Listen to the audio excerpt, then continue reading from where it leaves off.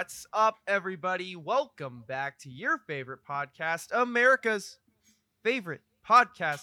It's Controlled Chaos, episode number 36. Zach Woolley, as always, joined by my esteemed colleague, the man himself, Owen Kiska. Owen, how are we doing on this fine Sunday evening? Oh, I like that intro. I feel special right now. Esteemed guest, man. You're my yeah, esteemed yeah. co-host. I'm feeling pretty good. A little scary out here in Austin, scary hours, but I've just been hunkered down in the dorm all day. I'm chilling. Big vibing on the 40 acres after a wacky weekend all the way around in sports. A lot of stuff to get in. First, you got to start with music. Leading off, Young Stoner Life YSL Slime Language. The second album drops a lot of big features. Travis Scott feature, Drake feature, Kid Cudi, Big Sean. I mean, it was a who's who of names. So on paper, it should be a good album, right, Owen? Yeah, on paper it looks great. But how did it turn out for you? Oh my god. It was very mid in my mind. And there were like some songs I tried to listen to the whole thing front to back, and there were honestly some songs on it that I just couldn't finish. And I know that's not like exactly what you should do with a compilation album, just because it's not meant to be listened to that way. But there were so many features on this song, just people like, I don't understand why he let them on the album. Like, God, I'm trying to think. YTB Trench. I cannot listen to YTB Trench. It was terrible. The Coi Leray song, terrible. The song with Future was terrible. I mean, there were some highlights to this album, I guess. Like the Drake feature was nice. It was nice to hear from Travis Scott, even if it wasn't his best feature. It wasn't bad either, so I sort of enjoyed that. I somewhat enjoyed the song with Big Sean, Warrior. Other than that, I mean, the Kid Cudi feature was mid in my mind. We've already heard GFU with Sheck West, so that one wasn't super surprising. I think by the end of it, I didn't even listen to the Meek Mill feature because that's the second to last song, and I think I didn't even make it all the way through, so I'm not even gonna speak on that one. But it was overall a very boring album. Yeah, 23 songs, an hour and 15 minutes of runtime. I'm gonna go Pots and Pans, Lil Duke and Nav. Surprised you didn't mention that one. Oh yeah. Pots and Pans, that wasn't my favorite. I mean, obviously, Proud of You, I really enjoyed that one. The seventh track with Lil Uzi. Yeah, that one was okay. That was good. And then Solid with Drake. I mean, Drake, we've been building up to this latest album from Drake. We just don't know when Certified Lover Boy is going to come out. He's been killing the charts with his Scary Hours 2-pack. Comes on here, is good. I think from the song 1 to song 7 is where it's good, and then it starts to taper off because then we start to get to see, Pots and Pans and Walk Star, not Rock Star, Walk Star, like the Asian dish, the Walk Star with Strick and Skepta. That was very meh. Overall, like a compliment. I mean, when Slime Language 1 came out, there were some, let's just say there were some solid songs on that one. I mean, you have, what do you have? Chanel, Go Get It. That was a banger. Yeah.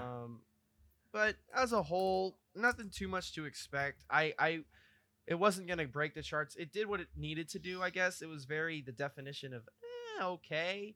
But we'll move on. It was decent. I would give it maybe like a 6.5 if I'm going full Fantano. Or in that case, a light 6. Nice. So anyway, we have other stuff to talk about. We have Conway the Machine, La Máquina. I mean, the now Machine. that album I liked. I'm not gonna lie to you.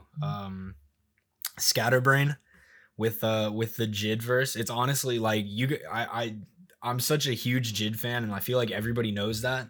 But even with how much I love JID, the verse that he put on this song is one of his best verses ever. Like I've never heard him flow so well over a beat, I don't think. Just like the wordplay, the way the syllables work, like within the beat, going from line to line, it sounds so perfect. His flow is perfect. There's a ton of one-liners in it. I really don't have anything bad to say about that song. Overall, I enjoyed the whole album. There was Blood Roses was the single off of it. We talked about that a couple weeks ago. I enjoyed that. There was a nice 2 Chainz feature on it. The last song had a whole Griselda thing going with West Side Gun and Benny the Butcher as well. But I really enjoyed this album. Yeah, it I'm not was gonna good. lie. It was good. It was really good. In some respects, better than the Slime Language too. Probably in many respects. Oh yeah, quite a few. But like Conway the Machine and all these Benny the Butcher stuff like that. I mean, it takes a certain taste palette to enjoy that. Yeah. And if you do have that taste palette, it was really good because it was a very good album, very solid. And like I wholeheartedly agree with you with Scatterbrain. We talked about it. But JID, geez, I mean, can you go off any more? How much more can you go off? It's insane. Really, really, really good. So overall, that might not get a lot of love, but it should because it's very, very good. So shout out to Conway the Machine or Conway La Máquina. So moving on, Paris, Texas, Force of Habit. I did not listen to that. What is this, Owen? It's a single from a newer group. I'm not sure where they originated from or even like I haven't even bothered looking up who these guys are because they've only dropped like 2 songs. But I love both of them. The first one or the second one I guess is the one that just came out this week. The first one is a track called Heavy Metal. But I enjoy these songs quite a bit. They're a duo from Compton. Force of Habit, like the instrumental on it, I'm trying to think of what it reminds me of. It's almost like a Baby Keem kind of sound in my mind. They sound a lot like Baby Keem to me, and that just popped into my mind just thinking about what this last song sounded like. It honestly sounds like something off of Baby Keem's last album, but I love the beats that they choose. I love this how they use sampling. Their hooks are infectious. But I am enjoying this quite a bit. So Paris, Texas. I guess we're gonna have to figure out where that name came from because if real Texans know Paris, Texas, there's a little mini Eiffel Tower. It's a real place, yeah. In Paris, Texas, there's a little baby Eiffel Tower, but at the top it's a 10-gallon hat. You love it. So this is an interesting little group here. I'm gonna have to check this out, Owen. We're probably gonna catch that on .Chaos. .Chaos Radio early plug. 30 songs, 15 from Owen, 15 from me, updated every week. Catch that on our Twitter at Controlled Chaos Pod. Controlled spelled CNTRLD Chaos Pod. You can find that on our link tree, and that's linktr.ee/Controlled Chaos Pod. So we love it. We're eating it up. Paris, Texas, 192,000 monthly listeners on Spotify. Yeah. Go for it, don't you? Why don't enjoying it quite a bit? It's a force of habit to go for Paris, Texas. And then this Tom the Mailman, a very, very nice little not underground, but guy that we both found and enjoyed. Looking forward to a new album. Yeah, I have heard a couple of the songs that he's come out with recently. I'm excited to listen to this thing all the way through. It actually dropped this past week. I haven't listened to the whole 16th. Thing. I have not gotten the chance. I haven't listened all the way through. I've heard a couple of the songs. I somewhat enjoyed it. It's a shorter album, only 25 minutes, but excited for that one. Traveling Alone is quite the song. I enjoy that one quite a bit. That's one of his older releases, but yeah. I found him on TikTok. Mm-hmm. I actually found him on my cousin. My cousin put me on to Mr. Tom. Solid. Sober, the 10th track on the album I enjoy, and as well as Forever. Forever's a really good song too. So we'll check that out, get back to you, possibly see that one on .Chaos as well. Kenny Mason, there you go. He's here with a little Supercut Deluxe. Little follow-up to his first album. Had a couple features on it. This is another one I didn't listen to all the way through. I heard the song with Denzel. I enjoyed that one quite a bit. He had a Freddie Gibbs feature as well. I'm not a huge fan of Kenny Mason yet. I feel like he has a lot of potential, especially as a lyricist and as a vocalist. I just think a lot of his songs right now sound a little bit washed out. And I think that's like part of his sort of brand that he's got going. He has like this kind of like rap/rock like fusion thing going that a lot of people have been going for recently. But I see flashes from him. His album last year, Angelic Hood Rat, there are a few songs off of that I enjoy. Firestarter, Hit, Angelic Hood Rat, the title track. I enjoy it. But I do think that is a name to look out for. I think he's up and coming. Obviously, he was on that he's on Serial, which is where That I was think a a lot banger. of people know him from, and that was kind of where he burst onto the scene, and that song is insane. So if he can find like production like that and put it on an album of his own, like watch out, Yes, genuinely. yes, do watch out. I think the song with Freddie Gibbs was getting a lot of traction from Shrek. Shrek Knows Rap on Twitter. There you And it go. was a really good, solid song. Nothing to call home about, but really good as well. I also want to point out another artist that was, I want to say was, no, he wasn't on Serial. But IDK, he dropped a single with Offset, Shoot My Shot. That was a very good song. I really No, enjoyed that. he was on IDK, He what? or he was on Serial. I mean, I didn't know if it was him or Jay. I knew it was a three letter. no, it's both of them. It's both it of was- them. Okay, yeah, makes sense Yeah. now. So he was him and Offset shooting my shot. That was a very good. I'm really growing. IDK's growing on me, man. I really enjoy Yeah. him. Yeah. That was a really good single, and Offset delivered a really solid verse as well. So that was a very insightful track that I enjoyed. And then finally, how about the Black Keys? That's a name I haven't heard in a while. King Snake. When was the last time you heard from the Black Keys? It's been a while. I still listen to El Camino like Oh my quite a gosh. bit. I probably listen to that album front to back like every other week. Like at least once or twice a month.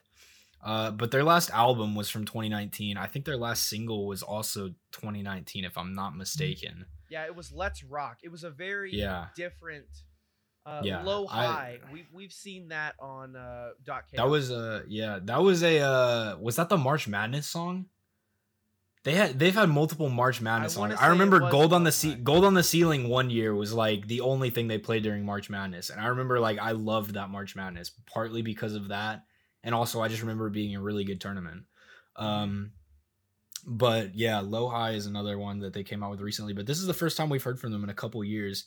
And it was okay. I think the unedited version of it, the 6-minute version of it, is drawn out, and I think that's probably for a reason. And they have an edited version, so obviously they knew what they were doing when they drew it out that long. But I will say some of the ideas do get a little stale by the end. I still enjoy it as a whole. I'm a sucker for the Black Keys, so anything they release, I will be a fan of at this point, as long as it's more tailored towards their older music, I guess. Which I Exactly. think this is. So, and we have lots to look forward to because on May 14th, their new album Delta Cream will be coming out, and Crawling King Snake is the first song. They've already released the track list.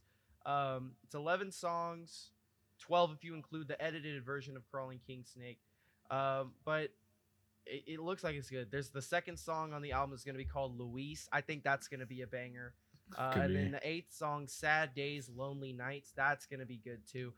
Just from a name standpoint. But Yeah. as a whole, I'm really looking forward to this latest Black Keys album dropping May 14th. So, Owen, I mean, what were you listening to this week? I was very busy, so I didn't have a lot of time to like listen. But when I did listen, there were some songs for me. I'm still stuck quite a bit on the Brockhampton album. I'm Mhm. still listening to that a lot. That was probably I would say majority of what I listened to this week. Along with that Conway album, I gave that album a couple of plays. Other than that, I wasn't going back to much of my older music other than, like I said, that Brockhampton album. I was just I really haven't been listening to anything else, which is kind of crazy, but we're both gearing up for finals. Anyone who's in college knows that kind of life. And Yeah. we got I- things to do. like I don't have time to figure out what songs I listen to. I just go to my main playlist that has like 800 something songs. I just press shuffle and I start listening. Yeah, like I just say, "Hey Siri, shuffle my library." that. Yeah, that's all I've got time for. And as So, I say that, my Siri goes off. But anyway, I have been listening a lot. I've been on a Latin kick. mm, I'm not to gatekeep, but like the fact that the Gypsy Kings with Bamboleo are doing the rounds on TikTok. They have so many good songs, dude. Jobi Joba, their version of Volare, Bamboleo, all of that is just pristine, immaculate music. The fact that it's on, it was like a mix with Bamboleo and Narcos, and I'm like, No, please no. Why is this a thing? No, never. No, never. But if you really want to listen to the Gypsy Kings, which I highly recommend you do, I've known the Gypsy Kings since I was a little tot, and they're good. They're really good. And then also, Bad Bunny, his tour's coming up. I know his tickets were flying off the shelves, just $400 tickets. I mean, it's gonna be, I guess, the concert to go to when concerts start becoming like actively going on. But Sure seems like it. I've been listening to Takiti. That is big. Him and Jay Cortez dropped that and was on his latest album. So that's gonna be. It was big for me. I really enjoyed that. But as a whole, just a bit on a big Latin kick for some reason, and the Beatles too. I don't know why. I'm just the Beatles, man. Why not? So why not? As always. So it was a very light week in music, but a couple of underdogs jumping in as well. Yep. So, Owen, you know what it is. You know what time it is. Sports time. It's sports time. We start with the NBA because we know we're going to talk a lot about the MLB. So let's start with a virtual get well soon card to Donovan Mitchell. Yeah, you just hate to see that happen. Super scary stuff. Yeah, exactly. I mean, it's obviously not the brightest thing. And, for the Jazz, another big news, I mean, Dwayne Wade gets a little ownership stake in the Jazz. Oh, yeah. But for a team like the Jazz that are going to be, there's a lot of comparisons being made to them, or at least not a lot, but in my eyes, can you show it to me in the playoffs? Yeah. Are you going to be like the Hawks of 2015?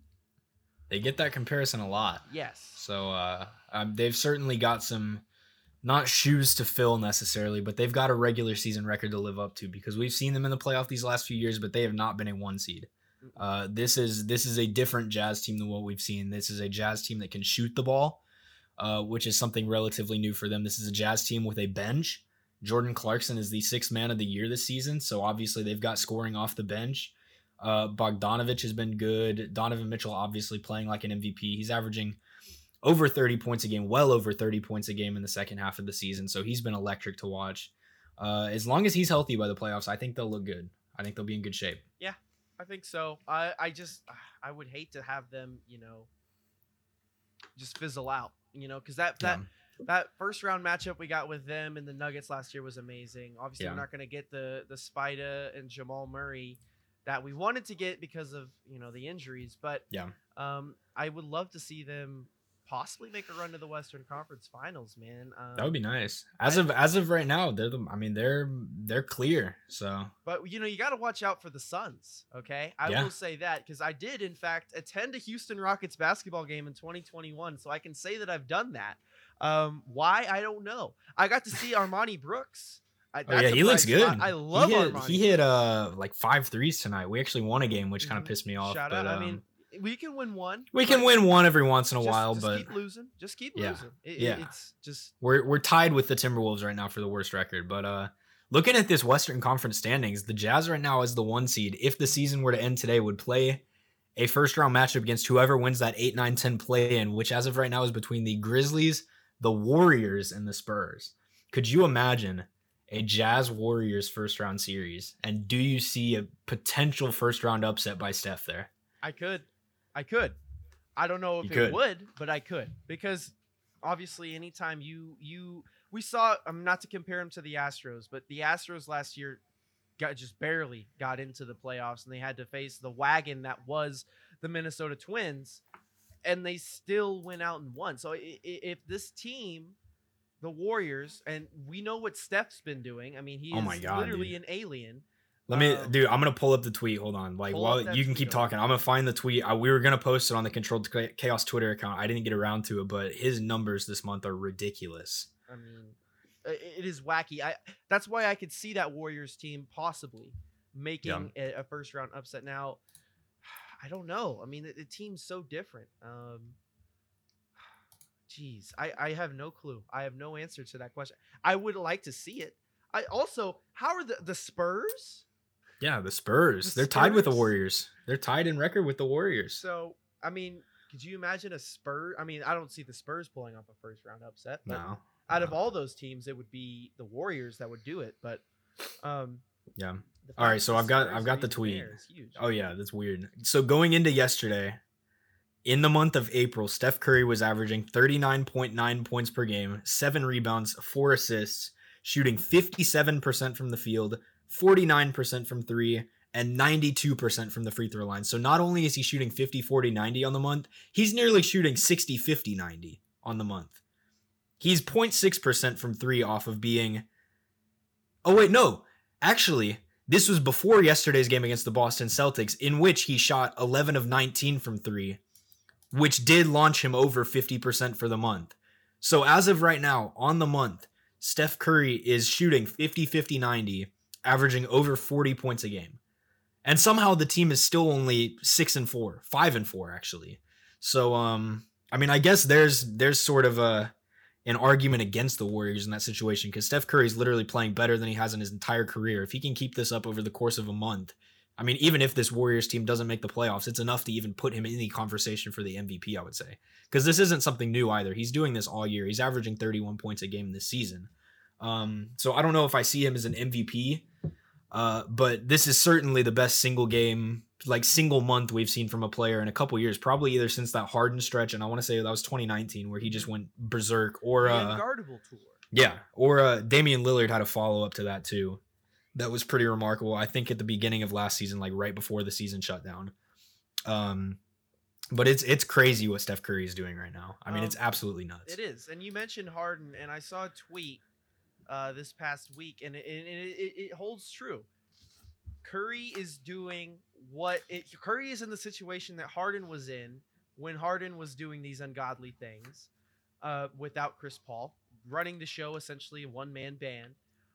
And now you're having Curry stans vouch for Steph, and they're talking down on James just because now James has a team.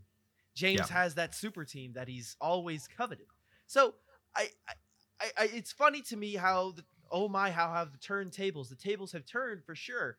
But I think we're finally starting to realize that Harden and Curry, they know what I mean.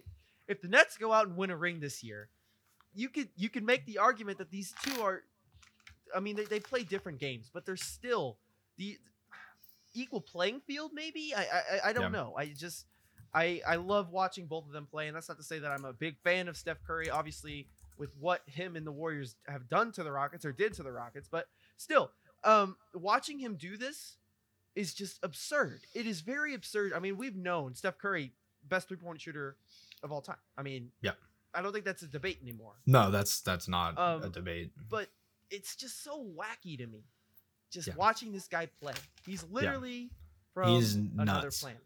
Speaking of the Brooklyn Nets, Kevin Durant left today's game with a leg injury. Hopefully he is fine. That would be another one that would be absolutely brutal, just for the NBA fan, if he were to miss time in the playoffs. So we've got like a month left in the season. It didn't look like it was anything too drastic that would make him miss a month. So as long as we've got some of these stars back by the playoffs, that would be great. Obviously already lost Jamal Murray, which sucks. We've lost a couple other guys, but I'm looking forward to these playoffs. I think these playoffs are going to be fun. Especially because we've got some noise in the Eastern Conference recently too. We talked about the Western Conference quite a bit already, but I mean, when you look at what the Celtics are doing right now, you look at what the Knicks are doing. I mean, the East is starting to become a little bit of a race. The Celtics and Knicks have both won 6 in a row. The Knicks have the best defense in the league. They allow the least points per game. So, I mean, what Tom Thibodeau's done there is pretty insane. He makes them. I mean, I follow Rob Perez on Twitter, and he talks every night about how this Knicks team just tries harder than everybody else in the regular season. Like you see these really good teams like take the night off, like the Lakers will do it, the Nets will do it, the Bucks will do it, where like they show up and they're giving some sort of effort, but you can tell it's not a full effort. And then like they kind of turn it on in the fourth quarter if it's a close game. But this Knicks team, from tip to finish, just plays their heart out. I mean, they go after it every single night. So they're going to be fun to watch. If the playoffs were to begin today, they've got a first round series against the Milwaukee Bucks, which would be a bunch of fun. I don't know if I see them beating Giannis and the boys in Wisconsin, but certainly could wear them down quite a bit for whatever second round matchup they face. Mm-hmm, definitely. I love the East right now. I love the Knicks. They're finally semi-competent. Julius Randle is cold suddenly. He's insane. I mean, There was a video when they played the Nets of his kid walking out, and he starts crying because he saw a picture of was it Kyrie? It's a picture of Kyrie in the Barclays Center, the walls of the Barclays Center. He's like, I don't like him. He's mean. So I is there a Knicks culture? I mean, they had a whale of a game against the Pelicans. Was it either today or yesterday? Yeah, it was today. Absolutely astonishing. Beat him in overtime. Yeah. So I mean, anytime one of the big cities is competing, and that's what's going on with both the Knicks and the Nets. So that'd be wild. Imagine them drawing each other in a playoff matchup in the East. That'd be crazy. Hear me out. Knicks, Nets, Eastern Conference Final. Lakers, Clippers, Western Conference Finals. Oh, Adam Silver would just love LA, that. Just LA versus New York. West versus. They'll find, now that I said that, they'll find a way to do it just so they can get all those all that population going towards a series, because that would be insane. Especially with some of the other small markets that are up there, like Milwaukee, one of the best teams in the league, Utah, Salt Lake City is one of the basketball thresholds of America. Phoenix. Hey, don't sleep on some. I'm not gonna sleep on Phoenix. I'm just saying Phoenix isn't Los Angeles. It is in LA and it is in New York. I will say, when I was at the game, I was one of maybe 10 Rockets fans, and I was putting on for my city. I was walking through the hallways of Phoenix Suns Arena, which, by the way, after the renovations, it's a beautiful arena. They have this wonderful video board, and big news out of Arizona is that they have going to officially legalize sports gambling. It is on the desk of Governor Doug Ducey. So if that is signed into law, the Suns have already signed a partnership with FanDuel, and they're building a sports book inside Phoenix Suns Arena. So that is going to be huge. It's exciting for them, and they've already doing amazing renovations. But like I said, I was one of maybe 10, 20 Rockets fans there, which is not saying a lot. I threw up my H, and I got an H thrown back to me, so I'm like, I'll accept it. Okay, I mean, it was great. Go. So might as well. That was fun. But speaking of the Rockets, they had the worst record in the NBA until they pulled out a victory. Hang the 41 jersey in the rafters. Kelly Olynyk is a dog. He's a man. He's a man's man, and I love him. But keep losing, please. Like, that's why I loved the game on Monday. I went to the game. The Rockets were down by 20. They cut it close, and then they lost. It's great. That's a great loss. I love it. Exactly. Compete, then just ease the throttle at the end. I'm just scared of Kelly Olynyk right now. I'm very scared of Kelly Olynyk because with the way he's playing right now, I'm honestly scared that this season's going to end. He's going to become unrestricted, and I'm just going to see the first day of free agency, Rockets sign Kelly Olynyk 6 years, $100 million. Like an Eric Gordon contract. I'll literally start crying if that happens, because sure, Olynyk has been good this season since we got him, especially. But I don't want him. I just don't. I do. I don't. He's fun to watch for the rest of this season, and it'll be history. We can hang him in the rafters if he gets us the first pick. But especially with John Wall's contract, I don't see Kelly Olynyk as part of a winning formula right now. For the next 2 seasons, I don't think we need guys like Kelly Olynyk, borderline veterans, guys in their late 20s, early 30s that you have to pay double-digit millions per season to get them to play for you. I want the John Wall contract, and I want Christian Wood's contract, and anybody else on the team, I genuinely hope they're making less than $5 million a year. Yeah. Because I just want open cap space. I want a bunch of draft picks. I want to turn this team into a young team, a fun team to watch, a team that can go out and sign big-name free agents when they become available in the market, and I don't think Kelly Olynyk is that. But I don't think Kelly Olynyk commands $100 million contract. Well, no. I'm just saying, with the way he's played the past week, that's what we would need if he continued that throughout the rest of a season. Would you re-sign Kelly Olynyk if it was No. $10 million a year, 8 to 10 million a year? If it expires at the same time as the John Wall contract, sure. But once Wall's contract is over at the end of the 22-23 season, I want all of that money out of the books. I want to have a clean slate for that year of free agency, because who knows who's going to be there. Whoever it is, I'm sure it's better than John Wall and Kelly Olynyk. That's my if we want to give him 2 years, $20 million, I guess I can live with that. I could do I can live with that. but I don't like in terms of a long-term winning team. I don't see Kelly Olynyk as part of that. There are not many guys on this team that I see as part of that. You don't see DJ Wilson as a future No, partner? I don't see DJ Wilson as an integral part of our success.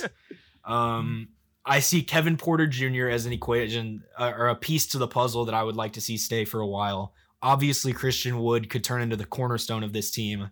I also want to keep Jayshawn Tate, obviously, with the way he's played off of the bench this season and in the starting lineup when he's needed to, just with all the injuries, all the wild trades we've made. And then one more guy that I like quite a bit on this team is Kenyon Martin Jr. But other than that, I don't see, there really aren't any other names on this roster right now that I'm like fully committed to. Like anybody else could go, and I really wouldn't be all that disappointed. Yeah. But we've said all this about the Rockets. There's one thing we can't forget to do. Owen, do you have it loaded? Oh, it's already loaded. It's up on my screen right now. It's Tankathon time, ladies and It's gentlemen. Tankathon time. We have the best odds now on Oh, Tankathon. I'm so excited. Because we are tied with the Timberwolves, but coming in today, we were a game ahead of them, or a game below them, I guess you could say. So I'm excited to see this. Wow. First, not off to a good start. Fifth pick goes to the Thunder. The Thunder have the 5th and 6th picks. The Rockets get Josh Giddey, Day'Ron Sharpe, and Greg Brown. Do not. I got like the 4th pick in the first one. Gave me Jalen Green, Jared Butler, and Greg Brown. Always fun. Second. Oh, I'm 0 for 2, Owen. Oh, I'm 2 no. for 2. I just did the same thing. I got Jalen Green again. So that's exciting. I don't like this. Okay. Oh, man. It was a rough day for me. I was 2 for 3, but both of the 2 were the number 4 pick. So. All right. I'm 1 for 3. Okay. I get Suggs. I get Brown, and I get Terrence Shannon Jr. from Texas Tech. From Texas Tech. So you know what? We hit it right on the money. We're supposed to have a 50% chance. We hit 3 out of 6. And that's the risk you take, man. So we got what is expected of us. I'm so scared. Another team that you talked about the Thunder. That's another team that's inserting themselves into this equation. It's going to be interesting to see how they finish out because they've lost 10 in a row. There's a scenario where the Thunder get the 1st pick, the 5th pick, and I don't know if I want to be a part of that. And the 16th pick. Especially with the young guys they already have. Shai Gilgeous-Alexander, I think, has missed quite a bit of time due to injury this season, but Lou Dort this past week, within a 10-game losing streak for the Thunder, has had games of 29, 26, and 42 points. Forks up. Forks up, Lou Dort, they're losing despite Lou Dort becoming like... Does he have an argument for comeback player of the year as a second-year player? Because obviously he was an amazing defender last season. We saw him do it, especially in the playoffs. I mean, he had great games, even against James Harden in that Rocket series. But like his turnaround offensively from being like compared to Andre Roberson in last year's playoff series, essentially, where he was dared to shoot the ball, to this season, he just scored 42 points last week and he's hitting like 7-8 threes in a game. I mean, does he have some sort of an argument? I think there could be a chance, a possibility. I mean, his I don't know if that's ever happened. I want to say that's never happened, that a second-year player has won comeback player of the year. But like, because like you've only had your rookie season, what are you coming back from anyways? Exactly. So I don't know if it's going to happen, but man, watch out for Lou Dort. He is a dog. That Thunder team has some young pieces. Darius Baisley has shown flashes. Moses Brown. We talked about him a couple weeks ago. He had a 2020 game a couple weeks ago. We didn't even know who he was. He is a good little big man for them. So they've got pieces, and that's another team, man. Once Al Horford's gone from that team, they've got all that draft capital. They've got all that money to spend. They could be in good shape. I'm looking at this mock draft, and I love this pick. Chris Duarte to the Hawks would be chef's kiss. Yeah. Him and Trae Young. Oh, Him and Trae Young goodness. complement each other well. Oh, that would be my fun. gosh. And Clint Capella, Yeah. Kevin Huerter, possibly. Oh, who knows? I mean, hell, whoa. Easy with the Hawks talk. That is interesting. However, Yeah. NBA is the NBA. Oh, and speaking of drafts, the NFL draft is almost here. We care maybe a little bit. Maybe like I'm interested to see what happens, but I'm not going to do like, do we want to do like any sort of a mock draft? Do we want to maybe get like the week before it happens? Do we want to give like the first 10 picks, maybe. We can. we know the top 3 picks at this point. It's Trevor Lawrence and then either Zach Wilson or Justin Fields, and then whoever doesn't go 2 goes 3, I think. Because I don't think the 49ers trade up to 3 and then don't take a quarterback. I will give 1 cent of analysis on this. Let's hear it. If the Niners take Mac Jones with the 3rd pick of the draft, they are an ignoramus. Shout out to Bruce. That's Mitch Trubisky level. That is terrible. That's Mitch Trubisky level. You can murder me if he does good, but there is no way in God's green that Mac Jones should be the 3rd pick in the NFL draft. Have you seen his physique though? He looks exactly like Tom Brady coming out of college. He's got a little beer gut going already. I feel like he's the kind of guy who's just gonna step into the NFL and like nobody's gonna expect him to be all that good, but then he's just gonna be like, for the next like decade of his career, just like a Matthew Stafford type. I could see him being a Ryan Tannehill, or like a Ryan Tannehill, maybe like ceiling of like Matt Ryan.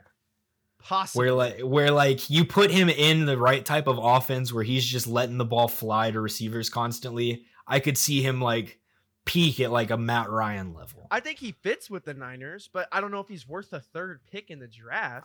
I don't think they would trade up that high for him.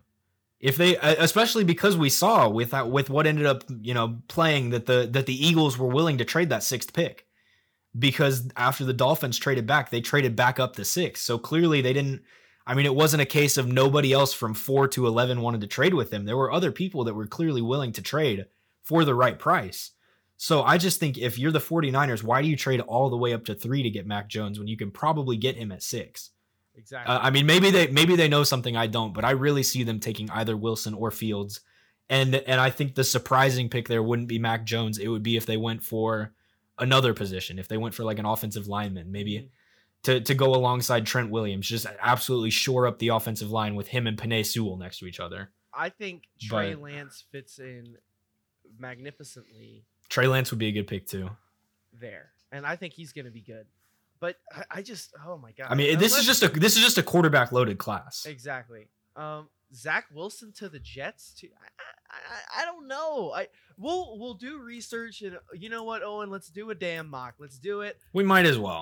We might as well. But I mean, I'm like, once again, I'm no draft expert. I'm not gonna say take my draft analysis because that's the best. No, it's not. I literally could give less of a poop, but you know what I meant to say.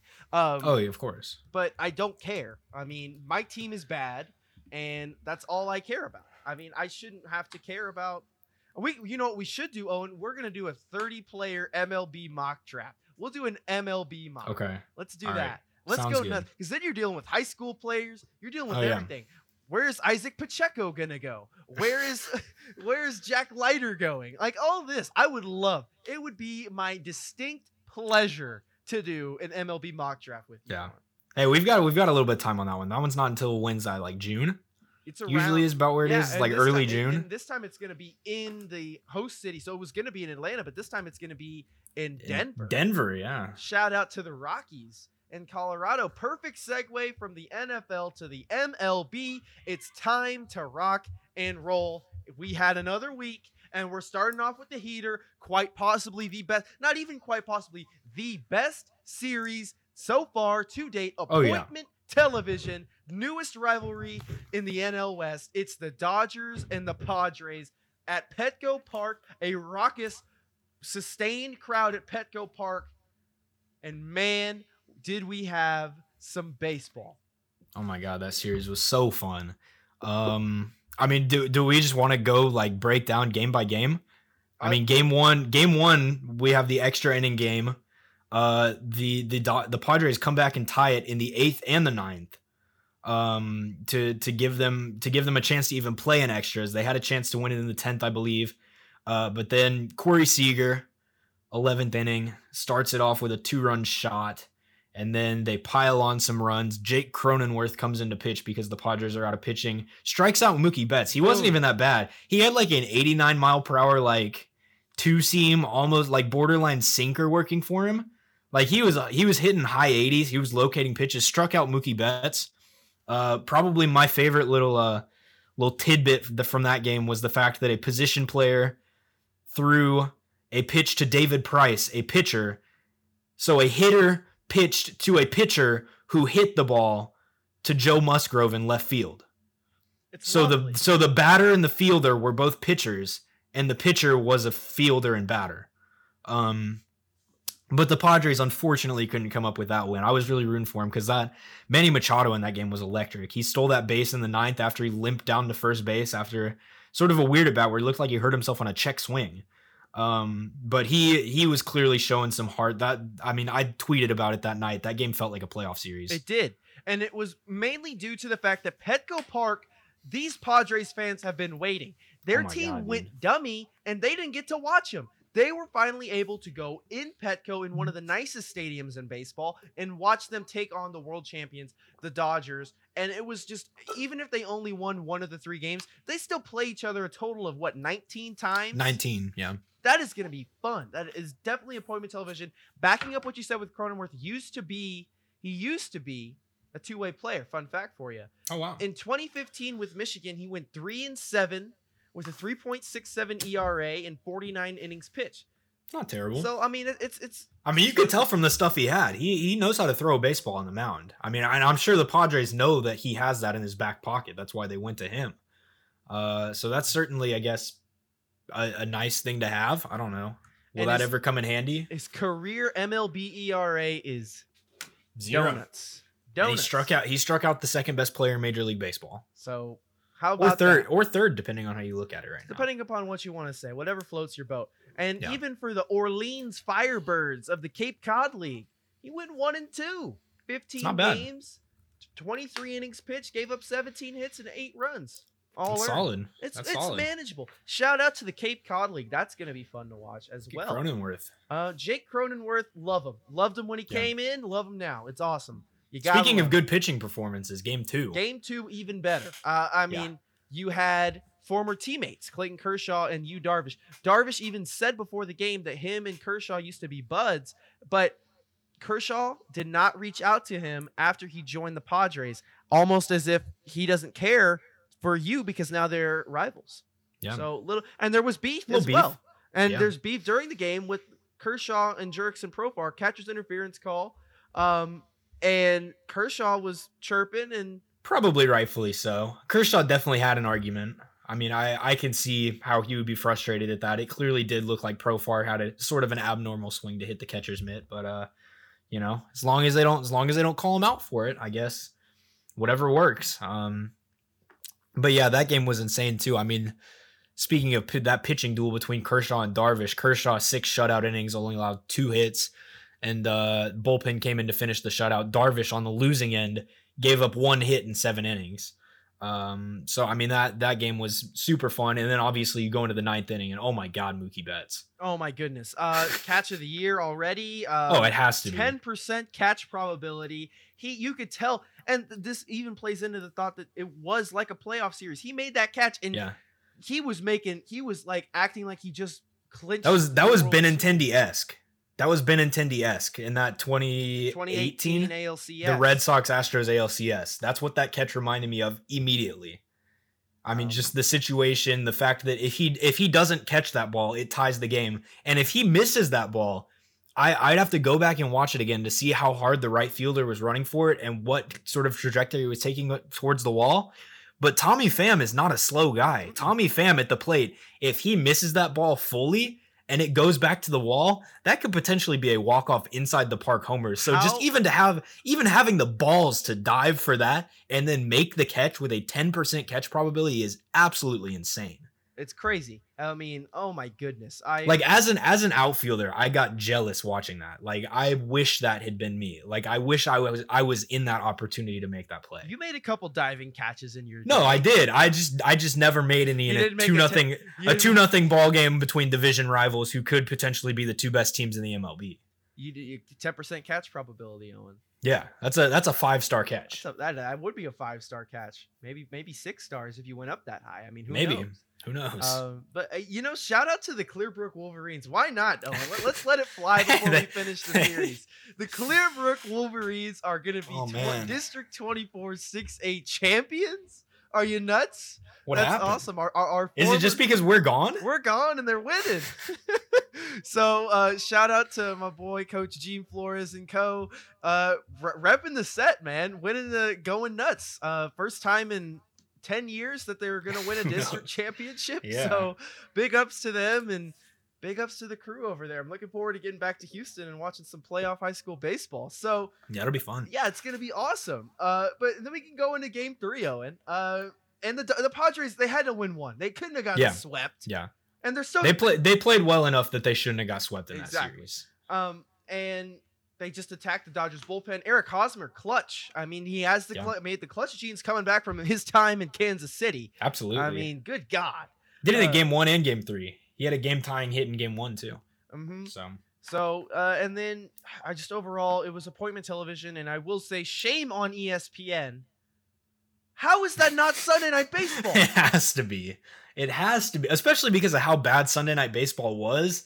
Like, oh my, what was it? Kyle Hendricks gave up 4 homers in the first inning to the Braves. One of them was Guillermo Heredia had a 2-homer, 6 RBI game. That's like, how does that get Sunday Night Baseball over this Padres Dodgers? And then we're just going to give the Braves back-to-back weeks of Sunday Night Baseball. Are you nuts? They're not even a 500 team right now. Like, I understand the Braves coming in, hype, yeah, Acuna this, Acuna that. But Can they not flex games in though? I know the NFL flexes games in occasionally. I think they do after the All-Star break is when they decide, okay, well, that makes sense. obviously because the Cubs are bad, we can't have them on Sunday Night Baseball. Yeah, but that even makes then, sense. so how is this game not penciled on everyone's calendar? It's the damn Padres and Dodgers, the two Yeah. most active teams in free agency, and we're gonna put them in a day game. Are you kidding? Especially me? in you would think that in the opening series of the year between those two teams, you would put them in Sunday Night Baseball. Like if this was like game number 9 through 11 of the season series, like I get it because that's like right in the middle of it. Like it's not like it's the last time they face each other before the playoffs. It's not the first time they're facing each other. I mean, there's no storyline, but like this is the first time that the two best teams in the NL are playing each other, and we're just gonna ignore it. I mean, And fair enough. It's at Petco Park. Yeah. I cannot talk good enough about Petco and how It's such a wonderful nice stadium. Oh my god.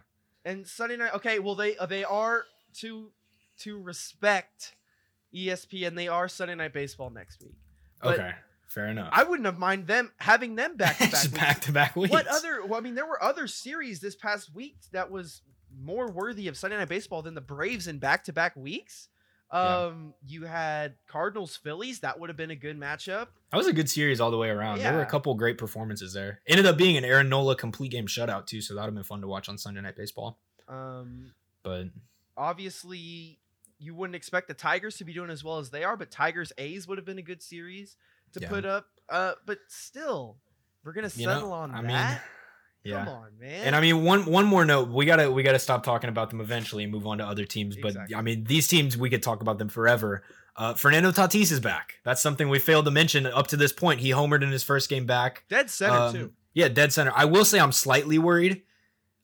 Just because I follow Pro Football Doc on Twitter, and that guy is right a lot of the time. And recently, he's been kind of stepping into other sports. He talked about the Donovan Mitchell injury this past week when it happened, and he talked a little bit about Tatis too, or like investigated, and he said it's not really a matter of if Tatis is going to need surgery; it's just when. So essentially, for the rest of this season, he's going to be playing with a shoulder that's not at 100%. And like they even said he's altered his swing for it, which obviously still worked because he homered in his first game back with this like altered new swing. But he also committed his 7th error of the year in this series, which leads the MLB by a considerable margin, if I'm not mistaken. But I mean, he's already been on the IL and he still leads the MLB in errors, which is a little bit of an issue. But as long as he can hold out, I mean, this is really when I wish they had universal DH, because I feel like he would DH the majority of the rest of the season for them. But I'm certainly I'm not too worried. He's such a talent. I'm not super worried. I'm just keeping a close eye on him if I'm the Padres. Yeah, it's gonna be scary. I mean, you got to be 100. You want to be 100%. Obviously, Yeah. There is no MLB The Show curse, not to my knowledge. They've had some pretty Not that I bad know of, no. covers. I mean, Adrian Gonzalez when he went to the Red Sox. That was a pretty bad cover. But Yeah. speaking of, I mean, MLB The Show is out. This is a big weekend for Tatis. He's on the cover of a video game that's probably going to do insane numbers because I've heard nothing but good things about MLB The Show because Xbox users are finally going to get to realize that this is the best sports franchise out there. 2K is that's just my opinion, but still. I've been grinding it all weekend. Yeah, and for good measure. I mean, it's a wonderful game. But it was a big weekend for Tatis, for him to play, for him to be a part of it. It's big. It's huge. And I think this is going to be fun. We're going to see these two teams a lot, and it's going to be good. So overall, definitely best series of the year thus far. And we're going to close out the NL West. Tim Locastro, man. He got caught stealing. He ended his streak. It's terrible. Yeah, he broke the record, so you know what? He still got his 15 minutes of fame. But even worse was on the stolen base attempt where he failed to steal the base and was caught stealing. He also dislocated his pinky finger. It looked pretty gnarly. He is now on the injured list as well. So not a banner week for Tim Locastro. Hopefully he'll be back in no time. I mean, if as long as they can get that finger relocated, do rehab on it for a couple weeks, and then, you know, when he's on base from now on, he'll probably have a club on that hand. Mm-hmm. He'll be good to go. But you know what? I'm still happy for the guy. He's still one of my favorite players to watch in the league. Definitely. And then closing out, the Giants lost 2 relievers to adverse reaction to the COVID vaccine. I wonder which one they took. I don't know if that was disclosed. Yeah, but I don't know if that has an effect. But the J&J's been getting a lot of tough talk, man. And I think it's just because it came after the other two. People are hating on it. Mm-hmm. And because it's a single shot and it's they see that like 60% number, the 60 or 65 or whatever it is percent, like preventing the spread for like of the virus or like the contraction of the virus, which is not what it's for. It's actually for like the 90% number that you see in all of them is actually efficacy in preventing like fatal or severe long-term effects from the virus. So you know what? It is still, you can still contract the virus while you have COVID, and we'll even see that, or while you have the vaccine, and we'll even see that in, you know, when we talk about the Twins in a little bit. And the Astros. But you know, I mean, it's not something to be worried about. I kind of anticipated this happening, and actually there was an article that came out today. I think it was Mark Berman who was talking about it. Said that the Astros are looking for a time for all their players to get, or all their players that want to get vaccinated. But they're trying to find the right time because obviously they don't want to have the same thing happen where you go out the next day and everyone feels like crap. So they're trying to find a way to do it like before an off day or like on an off day, to try to avoid those adverse reactions and see if they can push their way through it. Exactly. Definitely.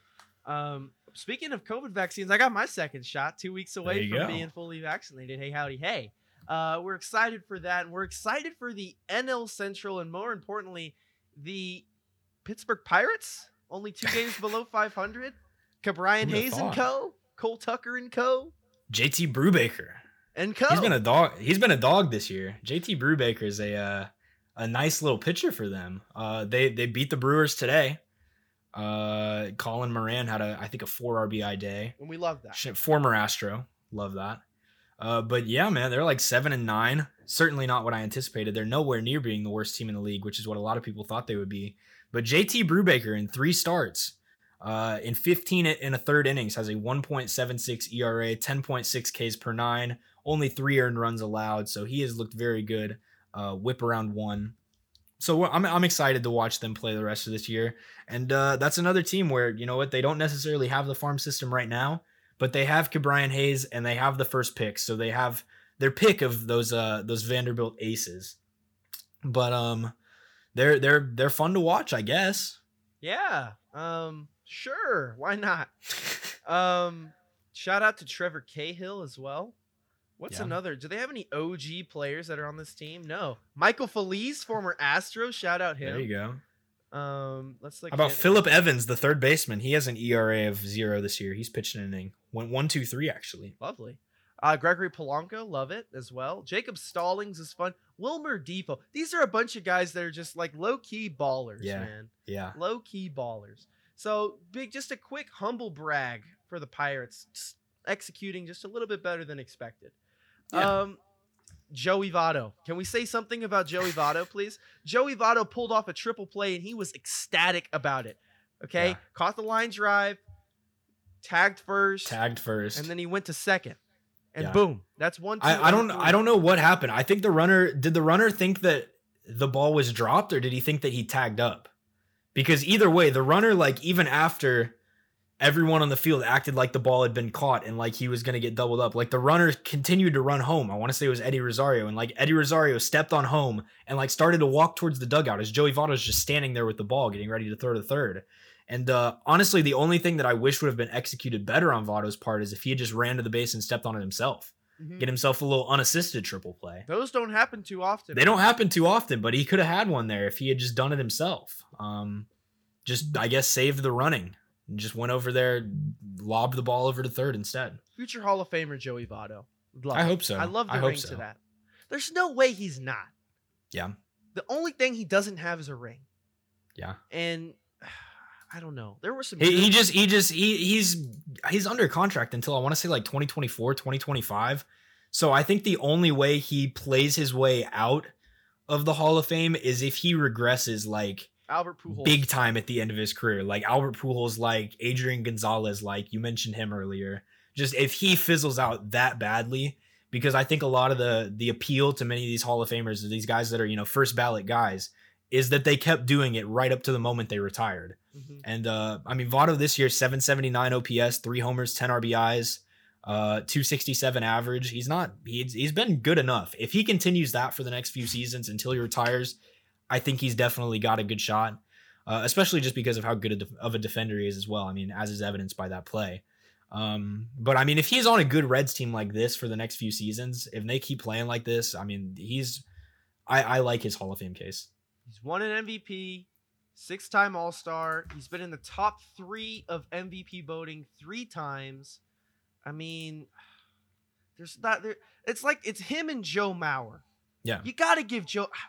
He has a career OPS plus of 148. That's big. I mean, the league average is 100. He's 48 points over 100. That is big time. He has 298 homers. So we're officially on the Joey Votto 300 homer lookout. He will probably have 300 homers for his career in the next couple weeks, which is exciting. But a career on base percentage over 400. A career OPS of 935. If he doesn't skew those numbers too much the next couple seasons, he's in with these numbers. He's got to be, man. He's got to be. I just don't see. I don't see it. I don't see a way where he doesn't get in. I mean, like you said, won that MVP in 2010. He's got a Gold Glove under his belt as well. His career strikeout percentage is 17.8%. MLB average is 20%. He doesn't strike out. He literally, his plate discipline is probably second to none. Yeah. Shout out Joey Votto. I love Joey Votto. I love. He's led the league in walks 5 times. So he knows his since he came to league. He knows his way around a strike zone. And if you knew Ted Williams and you knew the art of hitting, it's all about knowing where to hit and what pitch to go. So I'm off my soapbox for Joey Votto. I love the guy. Owen, let's hop on your soapbox. How about Corbin Burns? You want to talk about him for a little bit? Dude. Corbin, we talked about him last week. We basically just have the exact same things to say that we said last week about him again, because he's had the exact same start 3 times. Basically, he's given up 1 earned run in over 18 innings. It was in that game where he carried the no-hitter into the 7th, and then I want to say it was Byron Buxton hit a no-doubter off of him.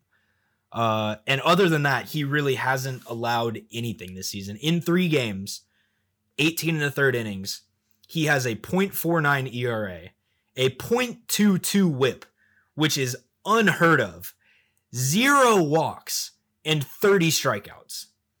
He is averaging 15 strikeouts per 9, and he has 0 walks. He is 5 strikeouts, I want to say, away from the MLB record for most consecutive strikeouts without a walk. I don't remember who has it right now. I want to say it's Scherzer has it right now. But I mean, Corbin Burns is an absolute dog. Monster. So I like he's on course to just running away with the Cy Young Award if he continues going like this. Oh yeah. .49 ERA. Oh, easy killer. That's crazy. But sticking with the Brewers though, Yelich and Locane to the injured list. That is Yeah. subpar. That is not what you want to see. Mm-mm. But as we will see later, there are some bats on the Milwaukee Brewers that I still like to make some noise in the upcoming week. Shout out our breakout player segment at the end. Uh-oh. Got to stay But- tuned, ladies and gentlemen. We got breakout Yeah. players to get to. Closing out the NL Central, for Wilson Contreras, his team might not have won Sunday Night Baseball, but he had a good week at the plate. 4 home runs for a 1.815 on-base percentage. That is good, ladies and gentlemen. That is good. He's very good. Carrying that Cubs offense, because that Cubs offense has been awful throughout this season. They had like 6 homers yesterday against the Braves, and it was the first time all year that their offense actually looked competent. So that's good. Hopefully they're on a track to winning more games. Mm-hmm. Hopefully. But That's a hopefully, though. So that's what we got in the NL Central. Pretty weak in the NL Central. Moving on to the NL Nice. East. Oh, Jacob deGrom. Oh, mercy. and there's your other Cy Young candidate right there. 14 strikeout game in a 7-inning doubleheader. It could have been a 20 strikeout game. He only pitched 6 innings. If you go 6 innings, 14 Ks, and you multiply it out to 9 innings, he's on track for 21 strikeouts. So if he Hashtag went the math. distance, and he kept that strikeout pace, it was a 21 strikeout game. Hashtag analytics, Owen. That's Hashtag analytics. That is Moneyball right there. You're That literally is. you are Billy Bean. How does it feel? I feel very good about that. I'm not gonna lie. But Jacob deGrom possibly getting run support, maybe. They scored 4 runs in his start Hey, in 7 innings. oh, you know So- what does that translate out to, Owen? I don't know. Oh man, that's like 5, maybe 6 runs. Yeah, It's quite the run support there. So I don't even know what he's complaining about. But yeah. You better. You know what? Shut up, Jacob deGrom. Be quiet. yeah, You're getting run support. yeah. Your Um, .45 ERA is not good enough to be undefeated. You should have at least 1 loss in there. But back-to-back starts with 14 strikeouts for him, which is pretty ridiculous. That'll work. That'll play. And he's batting pretty relatively well. In 2021, his batting average is a whopping .571. Man, Get the man a Silver Slugger. you might have to. Zach Honestly, at Greinke, that he's rate. coming for your crown. He's 4 for what? How many ABs? 4 for 7. 4 for 7. Okay, that's pretty darn good. He's got That's a run, and he's got an RBI. That's like Carlos Zambrano territory almost. Yeah, he's tinkering. That's Mark or Mike Hampton territory. Yeah. Former Astro legend Mike Hampton. I mean, he's hit pitchers who rake. Jacob Oh my deGrom, gosh, dude. Madison Bumgarner. It's over for you. Jacob Speaking of deGrom. pitchers hitting, we didn't talk about it in that Padres Dodgers series, but how about Kershaw's plate discipline on that one at bat that he had to break the tie? Literally drew a bases loaded walk, drew the full count and everything. Very smart man. Very, very good at bat. But Kindred soul. yeah. is Clayton Kershaw. Gotta love Clayton. him. But yeah, the Mets are first in their division, man. Hey, watch out for the Metropolitans. Yeah. Best team in New York right now. Uh-oh. Where you at, Yankees fans? Sound the alarm. Sound the alarm. Man your stations. The Mets are a ball club. Yeah. Ronald Acuna is Ronald Acuna. But that's not even the best story on that team right now. The best story is Sean Kazmar Jr. 12 seasons. It's Crash Davis in real life. Shout out Bull Durham.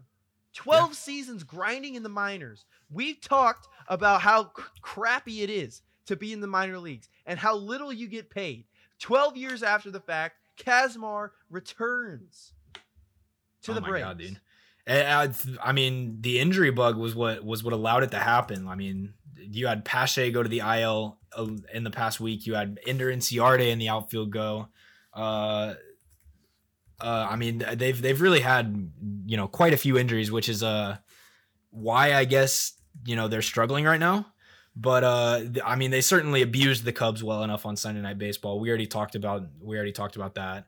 And hopefully Acuna's fine too, because man, that would suck if he had to be placed on the injured list too. I mean, we already had some names go this week, but Acuna did leave the Sunday Night Baseball with left abdominal pain, I want to say, or lower abdominal pain.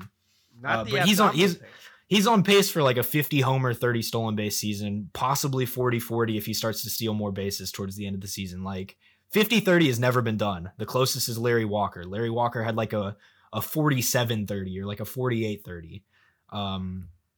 But Ronald Acuna is having one of the best single season starts in quite a while, probably since that Yelly Belly NL MVP race a couple seasons ago.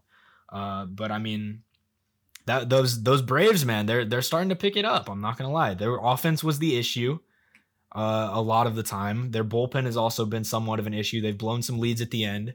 But they're starting to pick up the pace. They were very, very not good to start the season. They've won 5 of their last 10. They're a 500 team right now, essentially. And the good thing for them is there's not a team in the NL East who's stand out better than anybody else. I mean, the only team with a positive run differential right now is the Miami Marlins. Shout out! I don't know Jazz if that's going to be Chisholm. sustained. Shout out Jazz Chisholm, but I picked him a week too early, man. We Yeah, talked man. about this before. I mean, Jazz Chisholm had a week. yeah, 2 homers this week, OPS of like 1,400, I want to say. Mm-hmm. But he was good. And speaking one last thing about the Braves, not really about the Braves, more about the Marlins. How about Adam Duvall's revenge tour against the Braves? They lose him in free agency, and in a 4-game series, he goes 6 for 14 with 3 homers and 9 RBIs against his former team. One of those games was a 2-homer, 7 RBI game in itself. So he had quite the time against his former teammates. Get in. Get in, Adam Duvall. But I mean, what else are we looking at in the NL East? Nationals are still at the bottom right now. I don't know how long that's going to continue. I think the Marlins will eventually end up there, but Steven Strasburg is headed to the IL, which is never good because Never he's good. got a history of injuries too. If he starts to get into trouble this early in the season with his arm, I mean, I don't even know what's going to happen later in the season. So hopefully the fact that they're resting him right now gets him ready for the later season, especially if they're competing for a playoff spot. But the only other thing I've got about the Nats was Kyle Schwarber, man. That walk-off Oh, that was a 463-foot shot. kapunk. Skapunk. Absolute it was a 0-0 game too in extras. Just Adios. Oh my God. Adios, Pelota. Crazy. Look at him go. Look at Schwarber thriving. Former Indiana Hoosier. Go Hoosiers. Hoosiers, man. Shout out Darren Erst. I know that's Nebraska. Indiana, Aw. solid, decent program. You know that's where the connection is. Current ASU skip. What's his name? Tracy Smith, my man. There you go. Used to be a part of the Hoosiers baseball program. So yeah, NL East is the NL East is and hey, let's just keep on watching Ronald Acuna. I'll watch Acuna. I will Yeah. watch him. I will enjoy. Hopefully that. we'll have the chance to. see. Depending on how severe this injury is. I didn't see anything. I know Only said it was abdominal pain, but I don't know what's actually, been confirmed about how bad the injury is. I don't know if they've done any MRI or anything. So hopefully he's going to be okay. Hopefully so. Another division where it's kind of like, whoa, what's going on right now? But I could have predicted this. The AL West, the Mariners are in first place. It's a shock to nobody, not to me, or not to nobody. It's not to me. The Mariners are always good at the beginning of the year and they taper off. That's just who they are. They almost swept the Astros. If not for Zach Greinke pitching a dandy of a How game. about that? He could have gone I'm kind of mad Dusty didn't give him the 9th. He was only at like 90 pitches after 8. He could have gone the distance. Yeah, Dusty said we needed Zach. He was an ace. That's what aces do. And then when they were talking about why he didn't go the 9, it was because Presley's on the team to be our closer, and that's what he does. And then Zach even said, I have more confidence in Presley closing the game out than I do in myself closing the game out. So it's fair. And to be fair, they were right. I mean, you can certainly second guess it if something happens, but Presley closed it out 1, 2, 3, and I think like 8 pitches. So it was an easy 9th for him. So I'm glad he closed that out. Otherwise, we would have been in trouble. And the Astros are in trouble, not just on the field, but off the field with COVID protocol. Jose Altuve, Alex Bregman, Yordan Alvarez, Martin Maldonado, and Robel Garcia to the injured list, along with Blake Taylor. There's COVID not rampant. I mean, there's testing being done, protocols being carried, and the Astros are still playing with Solomon, number 71. Don't even know his first name. Yeah, Go for it. I couldn't tell you either. That Blake Taylor injury was gnarly too. That ankle injury. Yeah, that did not look fun. No, Did it looked not. like a severely sprained ankle in my Very mind. severe. But So 4 to 6. You know what? Maybe. if we're lucky. Probably. That's kind of what I'm thinking. That kind of range. But you know what? There are still some bright spots. We had a rough week. We lost like 6 in a row, I think, up until that win against the Mariners. But we talked about Yuli Gurriel last week, his improved plate discipline. He is still carrying the offense. He had another very good week. His walk rate is still very, very high. And I mean, really, other than that, there aren't many hitters doing much right now for this team. So it's a really good thing that he's in the middle of that order, kind of holding it down for us. And the other silver lining, I guess, to all this that I would say is that Jason Castro is getting more playing time and kind of stating an argument for at least a platoon job with Maldonado once he comes back, because Jason Castro has a 726 OPS, a 368 on base percentage in the past week, which is the majority of his at-bats for the season. And he's in the 80th percentile in pitch framing. I know we talked about last week how Maldonado is literally like the best catcher in the league for that. He's 99th percentile, 100th percentile, like way up there. But Jason Castro is still well above average, and his pop time is almost identical to Maldi's, about 0.05 to 0.1 seconds slower. So, I mean, Jason Castro certainly is not a bad option at catcher. I think if we continue to have Maldonado hit, I mean, what is it, below 100 is his batting average. He's been absolutely awful at the plate so far this season. If he comes back and he looks a little bit better, fine. But I would at least like to see Dusty mess with maybe a platoon between the two. Yeah, I know Jason Castro has a bat. It's a decent bat. It's a powerful bat at times. But is he starting catcher worthy? I love the thought of him and Maldi, because I know Maldi's on the mend, or was kind of maybe possibly on the mend. So if we can have two catchers that are like semi decent, but like A+ defending, then I'm down for that. I'm down for that. And it gives you an option too. I mean, Castro obviously the better hitter, Maldonado obviously the better defender. Maybe you start Castro, and then once you get to the end of the game, if you have a lead, you put in Maldonado to kind of shut it down defensively, or vice versa. If you need some offensive spark towards the end of a game and Maldonado comes up to the plate, you pinch hit, and then you have Castro as an option to come off the bench. But I mean, you mentioned Castro as a power bat. He has 3 hits and 21 at bats this season. 2 of them are home runs. Yeah. So if he's going to hit the ball, it's probably going to be hit pretty hard. And you know, 143 average doesn't look good on paper, but he also has an on-base percentage of 308. So as long as he keeps drawing walks at that rate, I mean, I'm not even worried about the fact that his average is so low, especially because the backup plan is, I mean, so much worse than him, which is kind of crazy to think about, but it's so much worse because Maldonado was terrible. So I guess we're just gonna have to continue to monitor that situation. We don't have a good catcher option right now, I would say. Mm-hmm. It's not something where you're gonna have a James McCann or a Yasmani Grandal just there for you for the taking. Who were both White Sox last season. Yeah, I know. I was just about to point that out. I was like, hey, what about that? But no, it was, you know, I think the Astros are going to be just fine. And oh, yeah, me too. It's just a matter of being healthy and playing good baseball. Yeah. So we'll see that. And, you know, we talked about 2 former White Sox. Let's talk about another former White Sox. Dane Dunning, noted member of the Red Spec Club. 10 shutout innings this week. Hey, howdy, hey. He's shoving. How about Dane? Him and Kyle Gibson both had good weeks. Gibson also threw like 15-something innings, I think, with 1 or 2 earned runs allowed. So the Rangers staff is nasty all of a sudden? Question mark? Mm-hmm. Still at the bottom of the AL West. Still with the full capacity where they should crowd. Where they should be. Yeah. And I mean that's all we're talking about the Rangers this week. Yeah, no, I don't even know. The only reason we talked about it is because Dane Dunning is a noted member of the Rec Spec Club, so we have to, by law, absolutely. It's in the contract that we signed.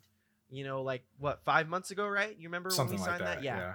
Absolutely. So that's just what we have to do. And speaking of aces within the AL West, Shohei Ohtani is finally returning to the mound tomorrow after recovering from his little finger blister issue. Let's go. I am so excited. I'm so pumped. Dude, when I said his name, I just saw your face light up. I'm just, you say his name, I get pumped, man. I'm excited. If he starts pitching on Tuesdays, the Astros and Angels are playing each other in a week series, so I might be able to get to go watch Shohei Ohtani pitch, and that is what made my Sunday, ladies and gentlemen. I am excited, okay? We saw what he did against the White Sox, a little over 2 weeks ago. Yeah.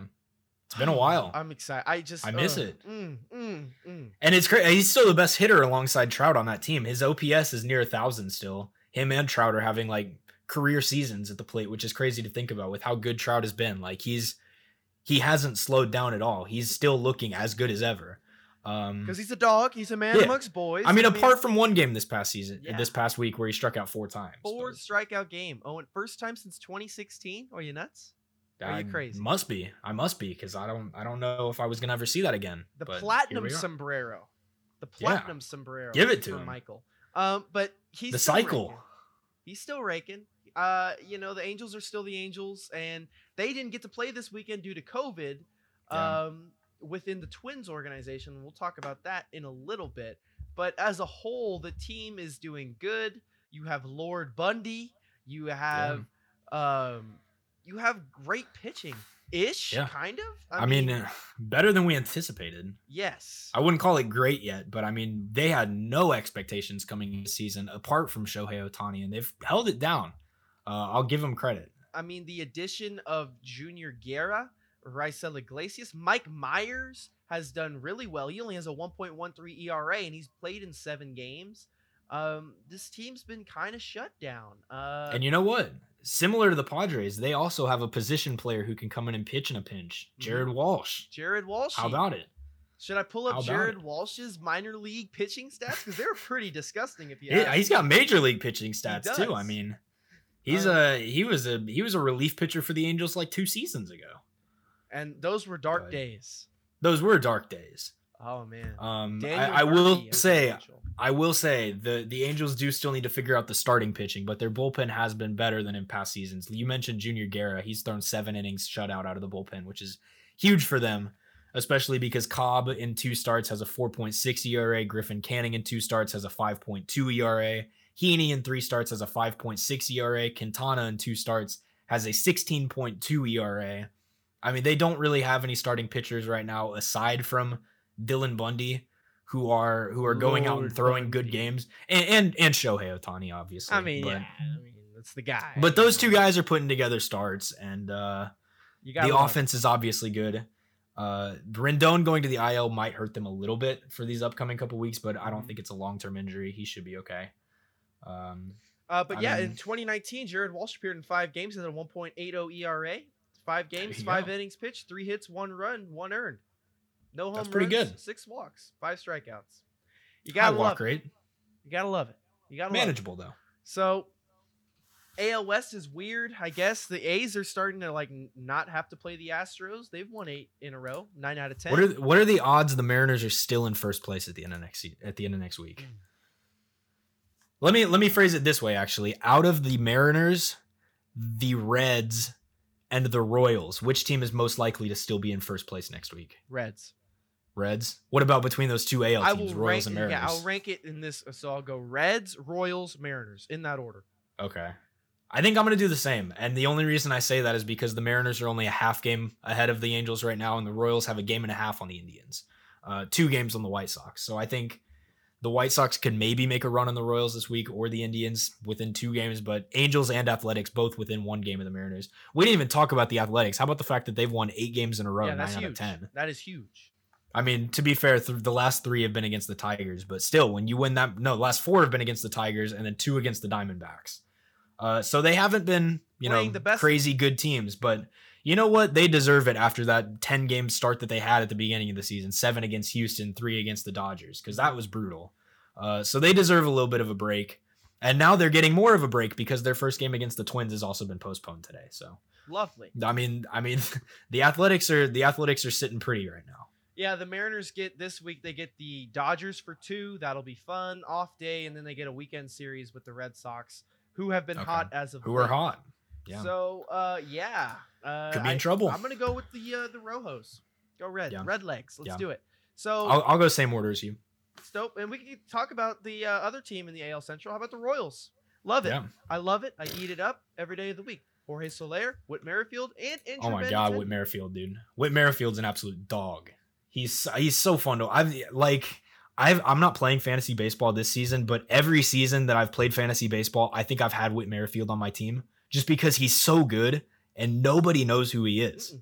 This guy has a 918 OPS, a 547 slugging percentage, He's got only 7 strikeouts this year and 53 at bats, 5 walks, 5 stolen bases.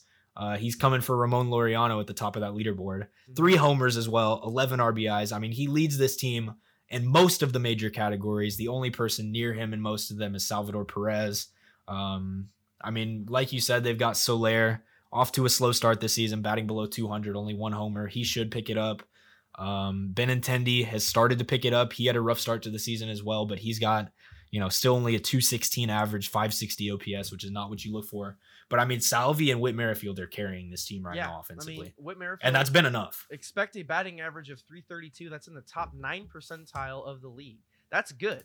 That's what you look for. Wade Davis in his homecoming has been very good. And you gotta love it. You gotta love the Royals. You gotta love Kauffman Stadium, and you really gotta love the fountains out in center field because those are fun to look at. Even when you're catching a game, getting kind of boring. Boom, you got fountains. They're right there. I mean, how about Danny Duffy too? Yeah, let's give Danny Duffy some love. 2 starts, 2 quality starts, 2 wins. Yes, please. That's what you ask for. Jake Junis as well. Has 2 starts this year, 1.5 ERA, 2 earned runs in 12 innings. So he's been very good. He's a guy that I like to watch sometimes. He's a nice little starter on the mound that not a lot of people have heard of. He's young too, so I enjoy watching him. I am gonna say I misspoke about Mr. Davis. He's appeared in 6 games. He has 1 save. He has a 4.76 ERA, only 5 strikeouts. Hey, but closer. You know what? Well, they have saves from 4 different guys. Greg Holland's the only one with multiple, but they've also got saves from Barlow, Zimmer, Hahn, and Davis. They're missing Kelvin Herrera, and they have their entire back end of their World Series rotation. I mean, part of that too could be somewhat of an analytics move because I know a lot of teams are starting to move towards, the save technically goes to the guy who pitches the 9th, but if like the 6th or 7th inning is the most high stakes inning in a baseball game, why wait to put your closer in? Just put your closer in for the inning that like it matters the most. And it's something that I kind of go back and forth with, but I do see the reasoning, and I do think I agree with the reasoning to an extent that, if you have, bases loaded, 2 outs in the 7th inning in a 1-run game, who's to say you can't put in your closer right there? Why do you have to wait until it says that it's the 9th inning? Just put him in right there. Yeah. But I get it. I think it acts as when you don't have a bullpen that is deep, that acts as a temporary band-aid because hypothetically you bring your closer in for the 7th inning, right? Yeah. He gets you locked down, but then for the 8th and 9th, what are you doing? It gives your offense more of a chance too. I mean, if it's a 1-run game and then you give your offense another inning to go out there and put up 1 or 2 runs, then you've got a 2-run cushion for whoever you put in after that. So, if it's a 1-run game in the 9th, if it's a 1-run game in the 9th and you've already wasted your closer, then obviously you're kind of wishing you had him. But I mean, that's an argument for another day. I see both sides, like Chanel. Bar, jeez. Anyway, the Twins are also struggling with their COVID issues. My breakout player of the week from last week, Mr. Kyle Garlick, he broke out and got COVID. Broke out into an isolation. Feel bad for Kyle Garlick. Get well soon, Kyle Garlick. It was after he got the vaccine too. I believe he was one of the ones that got Johnson & Johnson, so he's probably going to get clowned for that. Oh man, the J&J not doing good for Kyle Garlick. No, Andrelton Simmons as well is the other one that tested positive, I believe. So Kyle Garlick, not what you look for. He was if it makes you feel any better, he was having a rough week before he got COVID too. He was having a tough time. His last 7 games, he's 4 for 18 with 3 runs, 2 RBIs, and 7 punchies. So not optimal. Cal Poly Pomona grad from La Habra, California. What a beast! Shout out to Kyle Garlick. What a man. Does he have any nicknames? Doesn't have any nicknames. It feels like it should be easy. He's got obvious. He's got hobbies in his bio. What do you think his hobbies are, Owen? I'm thinking probably like stamps, maybe like quarters. So am I right? This is probably the most basic. When you go to the Little League World Series, it's probably the most basic one. Hobbies include baseball spending cards. Time with my family and friends and playing video games. What are you, 12? He's literally a 12-year-old. What are you, 12, Kyle? Grow up, Kyle Garlick. What a champ. Jeez. Oh, I wish he had he could have a dope nickname. There's a lot of potential there. His last name's literally Garlic. I mean, come on. Come on, be creative. Garlic bread, garlic powder, Garlic powder. garlic clove. You know, there's definitely an inside nickname for him. You know, I'm sure there is. His positions listed on Baseball Reference are left fielder and pinch hitter. Pinch hitter is one of his positions. That's where he specializes. 28th round pick, by the way. Shout out. He grinded. Made his way all the way to the league. Yeah. So grinded can't hate on him for that. Grinded Cal Poly. Also attended the University of Oregon at Eugene.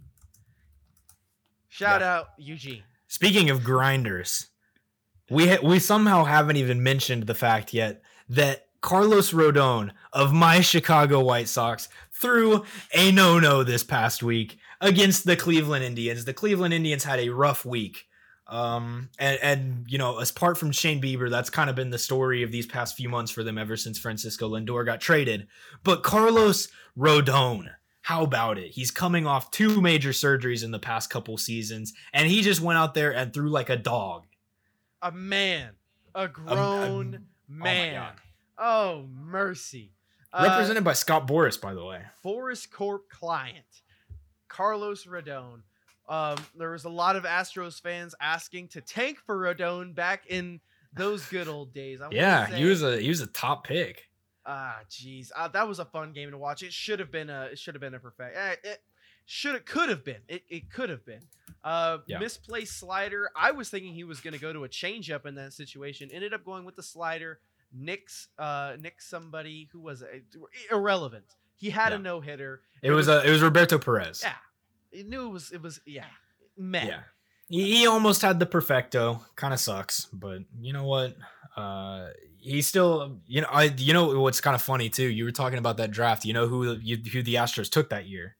It was 2014. We took Brady Aiken, who didn't sign.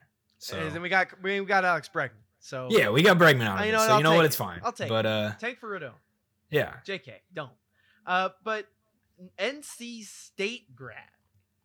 Wow. Okay. How about Fair enough. Fair enough. So his nickname is Los, and he pitched like a dog. I really, his career has not been nearly what we thought it once would be, and it's not to say his career's not over yet. I mean, it's all all injuries. It's like a Strasburg situation. When he's healthy, he's nasty. It's disgusting. Yeah. So it's just so happy to see that for him. Anytime a pitcher can go out there, but we can't forget the last time someone threw a perfect game, Owen, his name was King Felix. How long ago does that seem? It's been 9 years. We weren't in high school. We weren't in high school. We were close. We were in I was chilling in 5th grade when that happened, probably. To be honest, 2011, I think I was in 5th grade. I was in 5th grade. Yeah. Jeez. So it's been a long time. We were but young I mean, tots, we came man. super close. Jeez. His interview after the game too was hilarious. I stayed to watch it. It was Benetti interviewing him. I love Benetti on He's as an announcer. Big Benetti. He's a great announcer. You know, but Rodon's interview after was funny too. I don't remember, the specifics from it, but he just seems like a super down to earth guy. I mean, he was brutally honest with him. I mean, Benetti was asking him like, a season ago, if I had told you that you were going to come out tonight and throw a no-hitter, would you have believed me, or like what would you have said to me? And he said like, I would have told you you're crazy. But you know what? He got, I think, $3 million. He's non-tendered. Maybe after this season he becomes a free agent and gets some money somewhere else because of this. Who knows? But I'm happy for the guy. Big happy for him. And let's talk about the Indians for a little bit, huh? Not for a long time. Just I want to pinpoint who we talked about last week. Tristan McKenzie, the young stud for the Indians, came out and pitched against the Rojos on, when was this? April 17th. That was what, yesterday? Saturday, yeah. Saturday. 5 innings, 5 hits, 1 earned run, 4 walks, and 7 strikeouts. That's big. He didn't get a win, but still. not bad. He's their second best starter, or third best starter right now. Savale's been good too. This season's got a 3.55 ERA, 2 games started. I can't complain. I can't complain. So shout out Tristan McKenzie. Shout out to Carlos Rodon. Very excited for him. Very happy for Rodon. And then staying with that team, Lance Lynn. Yeah. Innings eater. We highlighted him last week, but we're highlighting him eats up onto the innings. IL. Yeah. Sad. You hate to see it. You hate to see It's it. painful. But you know, this has kind of been the division of aces. Obviously, the other one to talk about would be the probable AL Cy Young winner, Shane Bieber. Just absolute historic run of strikeouts. He struck out 13 against the Reds today. Gave up, I think, 3 earned, got the win. He had an 11 strikeout complete game shutout against the White Sox earlier in the week. But he is the first pitcher in Major League history to begin the season with 4 straight starts of at least 10 strikeouts since the mound was moved in 1893. So, I mean, he's doing things that haven't been done in over a century. Since they were actually called the Spiders. Yeah. Before they were, I'm hoping they call themselves the Spiders, man. That would be great. I hope they do. I would cry tears of joy. It would be wonderful. But yeah, Shane Bieber's a dog. We can kind of just say his name at this point, and you already know what we're gonna say. Exactly. There's not a situation where we're not gonna give Shane Bieber praise. Yeah. Simply put. Because he's insane. Too. Big golfer guy. Is he? Yeah. Didn't know that. Little golfer fan. Who isn't, honestly? I used to think he was related to Justin. I was really confused about that until he had like the Players Weekend, like where it was like not Justin. That's a good nickname. That's a good nickname, but I wish he would have just gone along with it. Like I wish he would have like coordinated with Justin and they just pretended they were brothers. Yeah, that would be dope. Because that would have been great. Photo edit together. Yeah, because I had no clue. I was honestly convinced that they were related. So yeah, good for him. Good for Shane. Shane's great. Indians not great. Cleveland baseball team, I should say, not great. No, not great. Moving on to our last division on the AL East, where it's hey, how about the upside Rays? down? And how it's about a little bit the upside Yankees? down? 5-10. Ha ha ha. This is the first time since 1998 they have been the worst team in the American League by record. Like flat out, like the worst team. It hasn't happened in over 20 years.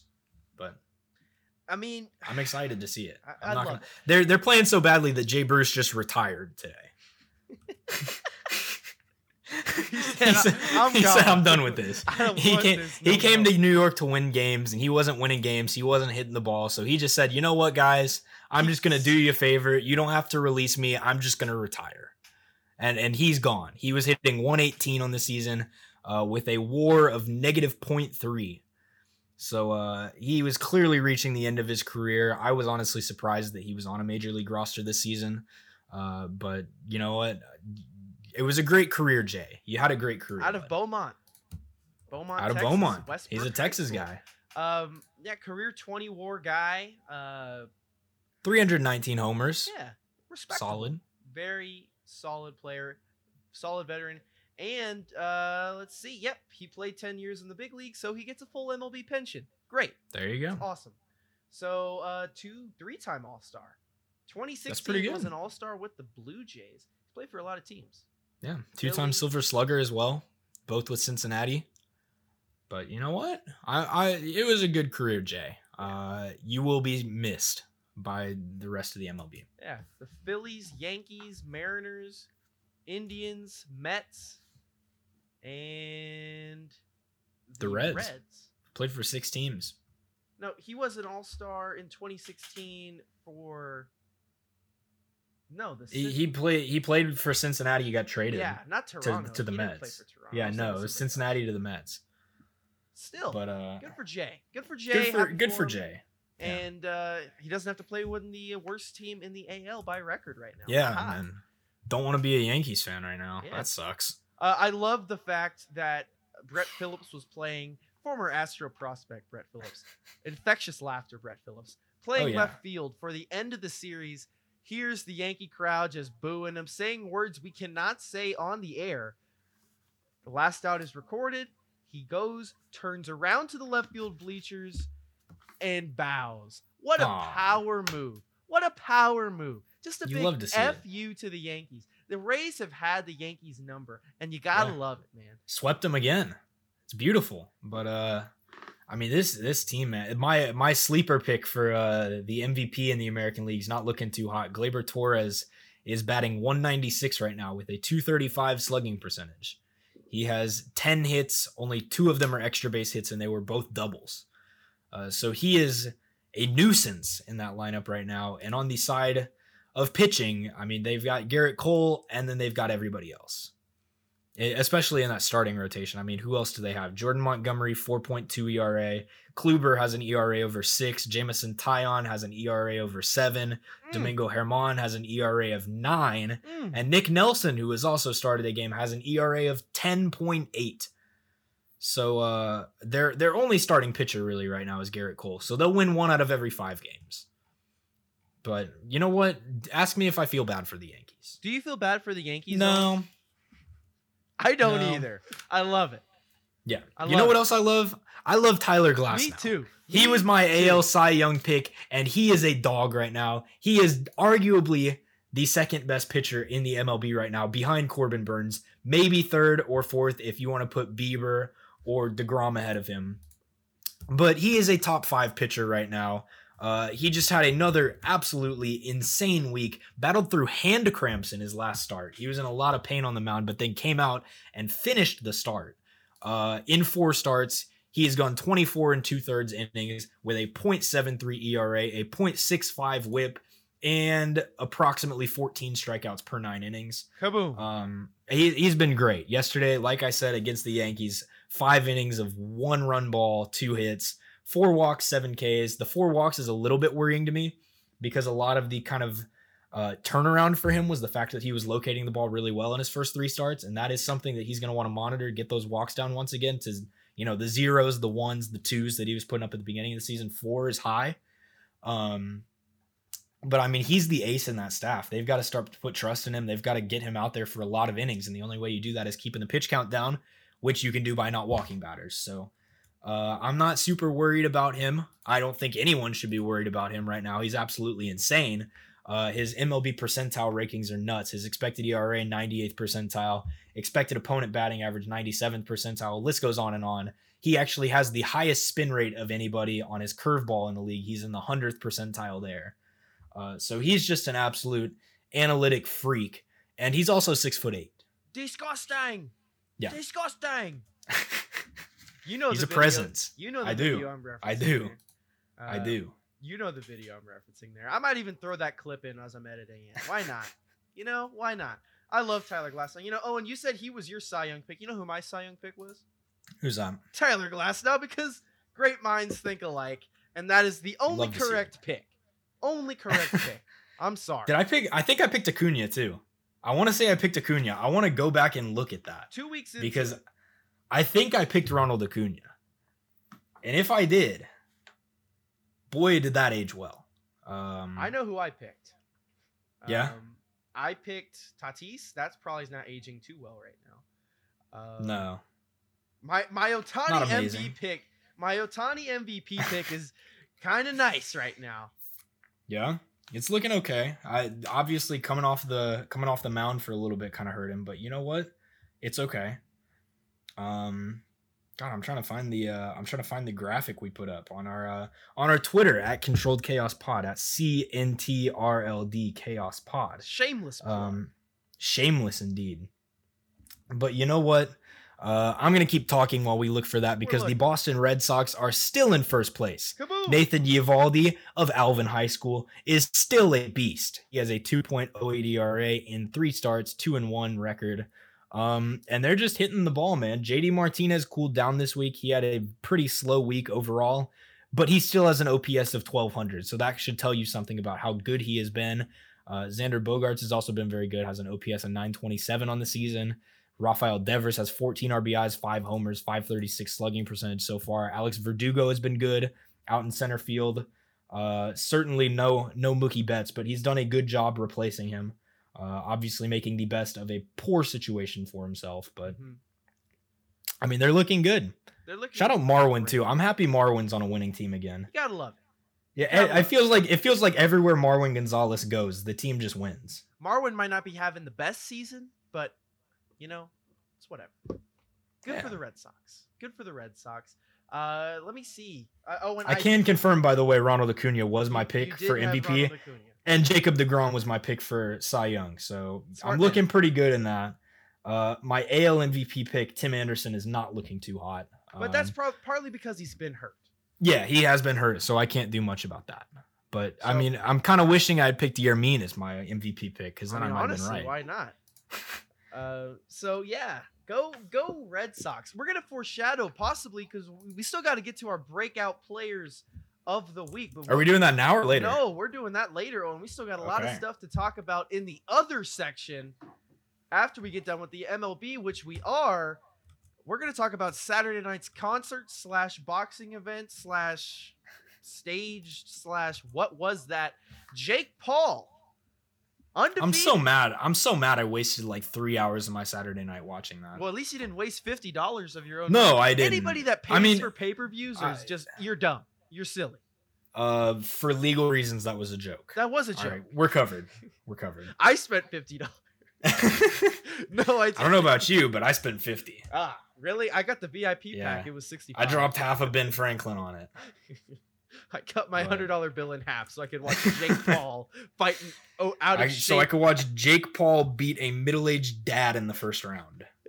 whose nickname is Funky.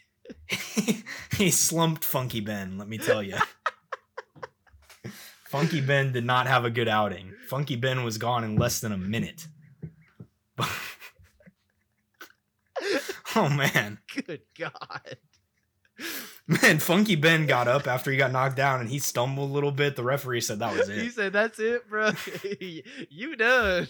He said, good try, man, but The winner of the night is over. easily Snoop Dogg. Snoop Dogg oh, it has to on be. boxing commentary. This time without a filter. You know, when you pay for the pay-per-view, and Yeah. they get to say curse words. Oh yeah, it was unfiltered.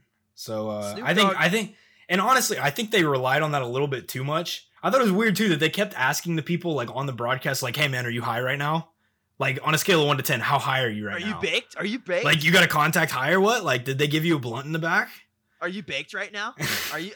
I saw someone tweeting that like they're literally just the feds. Like Yeah. it makes sense. Is weed even legal in Georgia? No.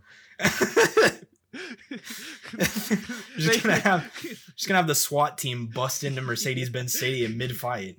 The play-by-play guys just sideways and op for the FBI. Yeah. Snoop Dogg. I asked Snoop Dogg, Snoop "Are Dogg you high?" imprisoned. Snoop Dogg gets put in handcuffs on live television. That's honestly the only thing that pay-per-view was missing. They had performances from like every single like just meme name in like the entire pop culture scene.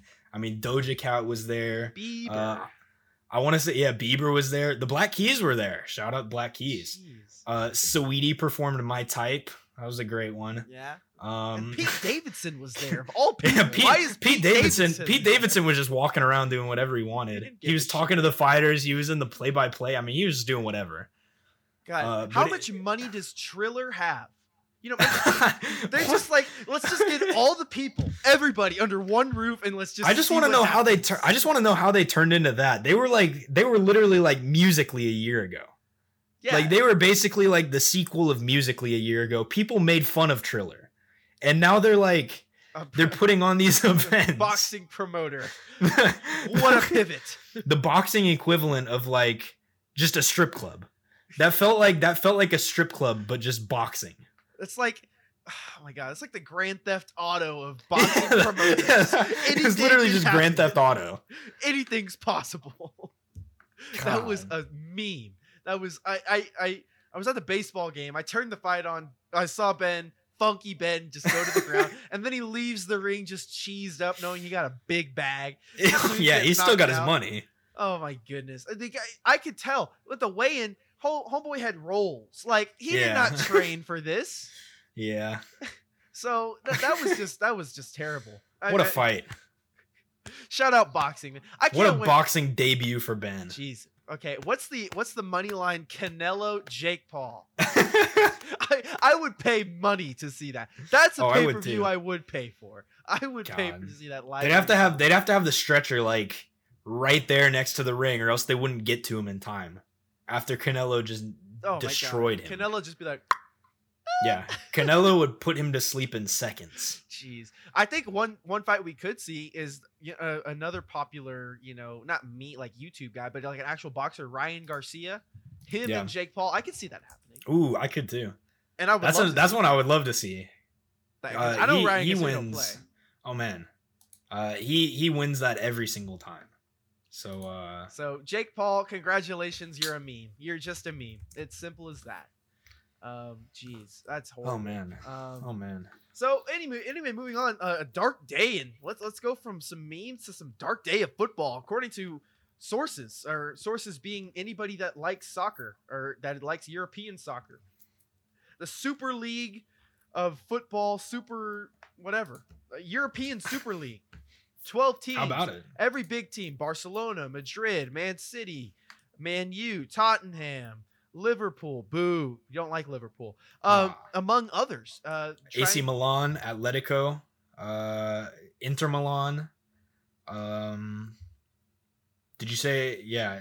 We're just gonna go from the beginning. I'll read the whole list. All right. AC Milan, Arsenal, Atletico Madrid, Chelsea, Barcelona, Inter Milan, Juventus, Liverpool, Man City, Man U, Real Madrid, and Tottenham. And they're trying to add 3 teams every season based on the past season's performance. So almost like a Champions League type thing, where it's those 12 teams all the time, and then they invite 3 teams, essentially. Like the 3 teams that aren't in it that performed really well the past season. Yeah. So we'll probably see Leicester in it at some point. I don't know enough about the other major leagues. Maybe Bayern Munich comes in, or maybe Dortmund. They're good. Yeah. I mean, someone from the German league. Jeez. I will say one thing, okay? The reason I like soccer, or at least European soccer, is because you have to be good in order to play at the highest level. If you have a bad or off year, you're gone. You have to work your way back up. So the fact that they're leaving out these big clubs, not big clubs, but clubs like my own, Everton, that, you know, they're still, it's a competition. You shouldn't just like automatically get a, hey, here you go. And the reason why they're doing this is the Champions League, they want more money. They don't get as much as a cut, and everything's about money nowadays. But I will say this as well. FIFA and UEFA are not a fan of this. No. Because they said if this plan goes through, they are prepared to ban anybody playing on those teams from playing in the World Cup or the UEFA Cup, whatever that is. The one where all the European teams play each other. Oh yeah, the God, what's it called? It's just called the Euros, I think. It's the Euros, yeah. So for that, I don't think there's a way that this goes through, because you're going to see players like, hey, I'm not going to play for Man U if I can't play for my country. Yeah, that kind of hurts the fan experience too at some point, because I get that, as fans you would love to see this. It's like an all-star game type thing, like every week. But at the same time, I mean, they already have the Champions League, and like you said, I mean, if they're going to have all these sanctions placed on the teams or on the players that play in these tournaments, in these, in this Super League, then at what point do the fans stop caring about the fact that they're getting this Super League in the middle of the week and realize that, like, hey, when the World Cup comes around, when the Euros come around, you're not going to get these players. The Champions League will be no more. Well, even in the Premier League, if they do this, they will be kicked out of the Premier League. They won't be allowed in. Yeah, essentially. Yeah, exactly. So then you'd have Everton being third at the table. Hey, I wouldn't mind. I'm just kidding. But still, I don't like this. I don't. And I think there's been a far outcry on pretty much everybody that enjoys soccer or football that this cannot happen. And hopefully it doesn't. Hopefully cooler heads will prevail. But very scary. JP Morgan underwriting the project as well. $1 billion. Don't know if you knew that. $1 billion? $6 billion distributed to loans to the teams. So how about that? How about money? How about money having a day over in Europe? Yeah. It's crazy. That's crazy. Speaking of soccer, Owen, your team, Austin FC, they had their team debut. They did. And I watched it. It's the first time I've watched a soccer game in years. I mean, but it wasn't a pretty outing from Austin FC, I will say. They did look like a debut team. For the most part, they did a good job defending against LAFC. Our keeper had a day. He had like 8 saves, I want to say. I mean, he was looking good out there. The second goal was a cupcake goal. We were going all out attack to try to get a draw at the end of the game. They went on a counterattack, unlucky bounce off of our center back's leg, and they got a breakaway goal essentially where it was 2-on-1 for the keeper. He had no shot. But I mean, it says 2-0. It was basically 1-0. A pretty good debut, all things considered, because, a lot of expansion teams, You kind of expect them to get blown out of the water their first season, and that wasn't what this was. We just looked a little disorganized offensively. Once the boys figure that out, get a little scheme going, we'll be in good shape.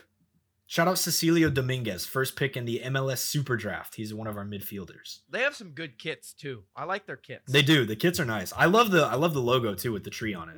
It's I think it's a really cool very logo. hype. I like the color. The shade of green is good. All It's the way like around. it's like the dark green. I'm a It's big nice. fan. I'm a big fan of everything that they got going for them. Did you know that our mascot, or like our nickname, is the Austin Verde? I believe. Austin Green?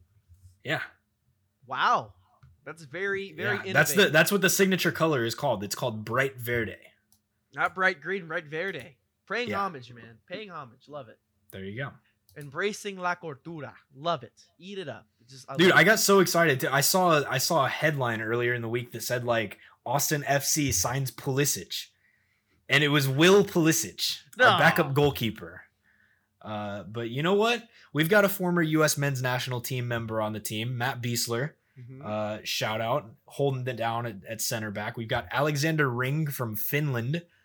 We've got John Gallagher from Ireland. We've got Kekuta Mane from Gambia. I mean, we've got all continents represented almost. I don't think we have anybody from Australia, but that's all we're missing. The Gambian Goblin. Yeah? How about that? So What a guy.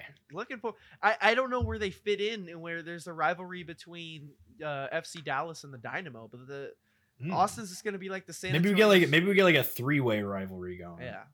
Battle for the yeah. I don't know. The baseball has the boot. What would soccer have? Like I don't know. Maybe battle for the cleats. yeah. A spur or something like that. They could get a 3-way thing going. And the NBA right now has a Rockets, Spurs, Mavericks thing going where I'd say all three of those teams are kind of rivals with each other. Maybe Austin FC fits their way in with FC Dallas and Houston Dynamo, some more well-established organizations. But I'm excited to watch them this season. Rivalry. You love it. I'll definitely be tuning into some games this year. I'll say that. Go Verde. Viva Verde. Owen. Viva la Verde. Viva la Verde. Ah. That's a good one. That's a great one. I love it. You're gonna get like a little what are they? They get the towels or they're not. Oh towels, like banners, banner kind of thing. Yeah. Go for it. Go for it. Make it happen. You know who didn't make it happen, Owen? Who? UT softball. Oh man. Rough week against OU. Best team in the country. Not too worried, but we got run ruled all 3 games, kind of swept. It was pretty ugly. Lost by double digits every game, I think. Maybe one of them we lost by 9 only. But you know what? We'll be fine. We're still a ranked team. We're looking pretty good.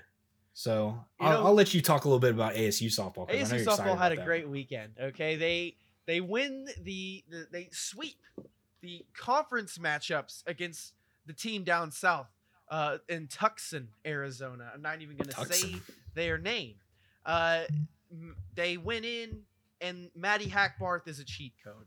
She is going to break the record, ASU softball record for most home runs in a season quite easily. The ball explodes off of her bat. It is quite simply so much fun to watch. Her and her sister Kendra are good. The team as a whole is just lovely to watch. I had the privilege of heading out to Club Farrington on Saturday to watch them trample the Wildcats. And it was fun to watch. They are one of the best teams in the country, and I'm looking forward to possibly seeing them in Oklahoma City for the Women's College World Series. So we're looking forward to that. On the other side of the coin, the other diamond, college baseball, a different tune. We almost switched sides. How was your baseball team? So UT baseball is riding a 13-game winning streak right now. We had, you know what, it was a bit of an easier week for us. We had a 2-game series victory, a series sweep of Nevada earlier in the week, and then sort of a March Madness NCAA tournament revenge series against Abilene Christian where we swept them. Game 1, we took 18-0. So you know what, we kind of asserted our dominance in every other sport. I will say UT is a baseball school. We are not a basketball school. So I thought they were a football school. What happened? We're not a football school either. We're actually a baseball school and a softball school and a swimming and diving school. Our men and women won the national championship for that this year. And a volleyball school. Our volleyball team is pretty good. You know what? I'll talk about basketball in a little bit too because I'm excited about men's basketball. But we're gonna stick with baseball for a second. I want to give a shout out to Tristan Stevens. He's our number 2 starter. Doesn't get as much attention because there's a guy named Ty Madden that pitches ahead of him, future MLB first round pick. But Tristan Stevens has won 6 straight starts behind Madden, and 5 of those 6 starts have been quality starts, so he has been absolutely amazing. And I talked about him very early on in the season. He is a guy that I expected to have a good season. He is a JUCO transfer, Ivan Melendez. I want to talk about him one more time because despite missing 7 games already this season, he's only appeared in 31 of our 38 games. Ivan Melendez leads the team in batting average, on-base percentage, slugging percentage, OPS, home runs, and RBIs. He is batting .385 with a 1,200 OPS, 8 homers, 37 RBIs. He is leading this offense alongside Zach Zubia, and this team's looking great. We're number 3 in the country. Both of the teams ahead of us dropped a game this week. Arkansas and Vandy both dropped 1 game against their opponents. So you know what? Maybe we launch up into the top 2. I doubt it happens, but I mean we're looking good right now. I think we'll have a spot in Omaha come June. Oh wow, spot in Omaha. They got the pitching staff for it. Ty Madden. Oh, absolutely. Amazing. Tanner Witt out of the bullpen's a dog. He's great. He's only a freshman. Faltini's a great shortstop. He's only a freshman. I mean, we look good. I can't say the same about ASU baseball. Oh, So the Pac-12 is very, very close. I will say that. It's a very close conference. It's the conference of champions for a reason. The Cardinal of Stanford came into town. ASU could have easily swept. Not easily. There was opportunities to sweep them. I was at all 3 games. They dropped 2 out of 3. The first game, they came back from behind to win, and quite possibly was one of the best wins of Tracy Smith's tenure of head coach at ASU. But they go on to blow a 7 or 5-0 lead. It was 5, 6, 7 run lead that they blew, and they lost in 11 last night or 2 nights ago, Saturday night. And then today, Sunday, it was a 6-5 game heading into the top of the 9th. And let's just say they entered the bottom of the 9th down by 9. They lost 12-5. Not fun. But this team at times is really good. Defensive side of the ball, they're good. Offensive, they can get hits. It's the little things. It quite simply is little things. There's opportunities that come around for them to get runs in. With runners in scoring position, they're not the best team. They need to work on that. But I will say their schedule lightens up a little bit. They get a midweek series with GCU, fellow Phoenix school. The Locals come into town. Private, Christian, and affordable. And they in fact are affordable, Owen. And then they get a weekend up in Utah, Salt Lake City. They get to play the Utes of Utah, and then they get a little midweek action in Provo with BYU. So their schedule lightens up. Utah is not one of the better teams in the pack, so they should go out and hopefully sweep them. That'd be great. That'd be optimal. But as a whole, not the best. But elsewhere, we have a new number 1. Yeah. And you know what? You were talking about ASU schedule. I'm going to go back to UT's schedule real quick. We got these are the dog days for UT. This is going to be the tough next 3 weeks. Our next 3 weekend series are against number 13 Oklahoma State, number 8 Texas Tech, and number 12 TCU. So we're playing 3 top 15 teams, but I mean, you were about to say it. We do have a new number 1, and it's the Pigs. It's the Razorbacks of Arkansas. Went out and won a weekend series against Texas A&M. They won 2 out of 3. Not, optimal, obviously, especially against a team like Texas A&M who's not even ranked. But the team behind them, Vanderbilt, also had a pretty good week. They took 2 out of 3 against Tennessee. Kumar Rocker threw 7 shutout innings in game 1 of that series with 8 strikeouts. The only game that they lost was Leiter's start. Leiter still had a quality start, took the no decision, gave up 3 earned and 6 1/3. But I mean, these top teams are really good. College baseball is fun again, which is fun to see. It's getting a lot more attention than it has in previous years, which I'm excited about. And another team that's entered the top 10 is Notre Dame. How about the Irish up into number 10? How about it? Go Irish. Go Irish. Go Irish. Yeah, it's really lumped up there. The SEC's got a lot of action. I will say that. They're SEC and Big 12 are right up there. Very fun to watch. Good baseball, and that's not to say the Pac-12 is not fun to watch as well. I mean, it's been good. I think this year's college baseball tournament is going to be really good because you're having a lot of guys that could have got that opportunity last year, stayed behind for another year, in addition to a lot of young guys, at least for ASU, a lot of guys, redshirt freshmen and true freshmen, making up the bulk of your roster. So it's going to be a fun one. I'm looking forward to finding our way into Omaha, but we can't stop without talking about Gonzaga's Alec Jacob. Now, Gonzaga last week had a little bit of an issue. Their game against Washington State had to get called due to a horrific injury that was sustained by a Gonzaga player.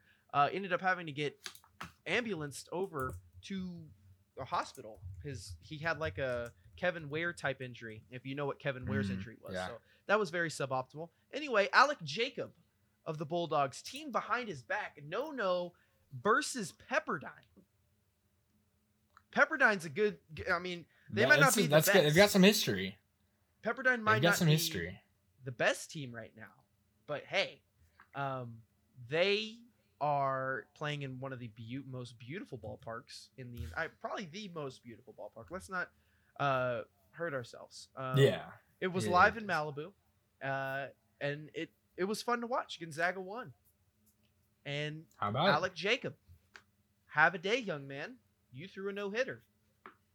Gonzaga was the former home of ASU starting pitcher Tyler Thornton, the last member of the Big Three that didn't have to get Tommy John. So, hey, shout out to Gonzaga. Might not have won the NCAA tournament in basketball, but hey, Alec Jacob threw a no-no, so let's all rejoice.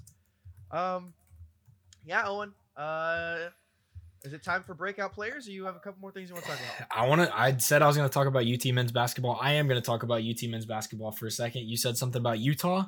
Chris Beard is getting transfers left and right. One of his transfers is Timmy Allen out of Utah. Yes, his name is Timmy. Not Tim. He's going to be a Horn next week. Averaged 17 points and 6 rebounds last year out in Salt Lake City. So he's kind of a dog. Had 20 points in their tournament game against USC that they lost in double overtime. So he's a good looking player. And then also Christian Bishop from Creighton. He had a crazy dunk in the tournament. I remember he's got insane hops. The dude is a freak athlete. Also averaged 11.6 rebounds on 68% field goal shooting this past year. He was a part of that Sweet 16 Creighton team. And in other maybe good news, Kamaka Hepa is not a done deal to leave UT.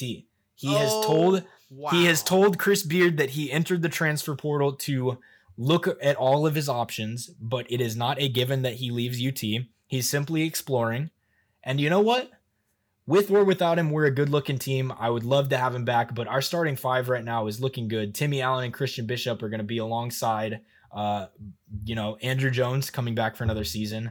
Courtney Ramey coming back for another season. Brock Cunningham is coming back for another season off that bench as the glue guy. Super excited for the new era of UT basketball under the helm of Chris Beard. Wow. I hope you know that when you were talking about how UT is a swimming and diving school, that I'm just going to overlay the clip of Sam Ellinger saying we're back. Just as a meme. Okay. So I'm just going to meme you. No, that's fine. No, that's cool. Baby meme. Yeah, baby sure. team, baby meme. Oh, cool. I have nothing on the ASU side on basketball besides, you know what? You live and you learn. Love it. Go for it. Oh, and it's time for our second to closing, our Eve's closing segment, breakout players of the week. In review, last week, your breakout player, Zach McKinstry, went 6 for 19 with a home run and 3 RBIs. My boy Kyle Garlick got COVID. So did they break out? In a way, yes. Yeah. So I'd say so. It's time. All right, my guy, I foreshadowed it earlier. We were talking about the Milwaukee Brewers, Christian Yelich and Lorenzo Cain going on the injured list. I am looking at another outfielder on that team to carry the load offensively in this next week. It's Avisail Garcia, former member of the Chicago White Sox. This season, he has a batting average in the 200s and a slugging percentage in the 400s. But you know what? His underlying numbers are great. His expected batting average is actually 351, and his expected slugging percentage is 670, which means his expected OPS is over 1,000. So the numbers say he should be hitting a lot better than what it is showing on the field right now. And he had a 924 OPS this past week anyways. More walks than strikeouts. He's a guy that doesn't go down easily. He puts the ball in play. I'm looking for him to have a breakout week. Okay, respect that pick. I'm going to go in the AL East. I'm going to go for the Red Sox, and I'm going for Bobby Dalbec. Look at this kid go, okay? In the last 7 days, he's batting .462, 6 hits, 3 doubles. And my favorite stat, Owen, #analytics, he's got a .598 xWOBACON. What does that mean, ladies and gentlemen? No, it's not pork. It's the expected weighted on base average on contact. That's a mouthful, isn't it? That is a mouthful. But Can you explain to us? Bobby Dahlbeck. Okay, so expected weighted on base percentage, on base average on contact. So it's weighted, meaning that there's a weight to it. Yeah. Kind of overlying. That is what that means. But his average when he gets on base, when he makes contact. So not on a walk, not on reaching on an air. When he makes contact, that's his expected weighted on base average on contact, and that is 598. That is really good. I'm actually going to pull up the percentile he's in because it's pretty good. He's the number 3 prospect for the Red Sox, starting with the big club. He's drafted in the 4th round in 2016, but his xWOBA Bacon is in. I think it's the best in the league. It's up there. It's up there. Yeah, there's not even a percentage, so I'm just going to assume that it's the best because it probably is. Might as well. So 598 xWOBA Bacon is really good. And just for poops and giggles, his Nice. 20% barrel percentage, that's in the top 6 percentile of the league. So Bobby Dahlbeck, you are going to have a wonderful, immaculate week. I am praying on it. I am 0 for 2.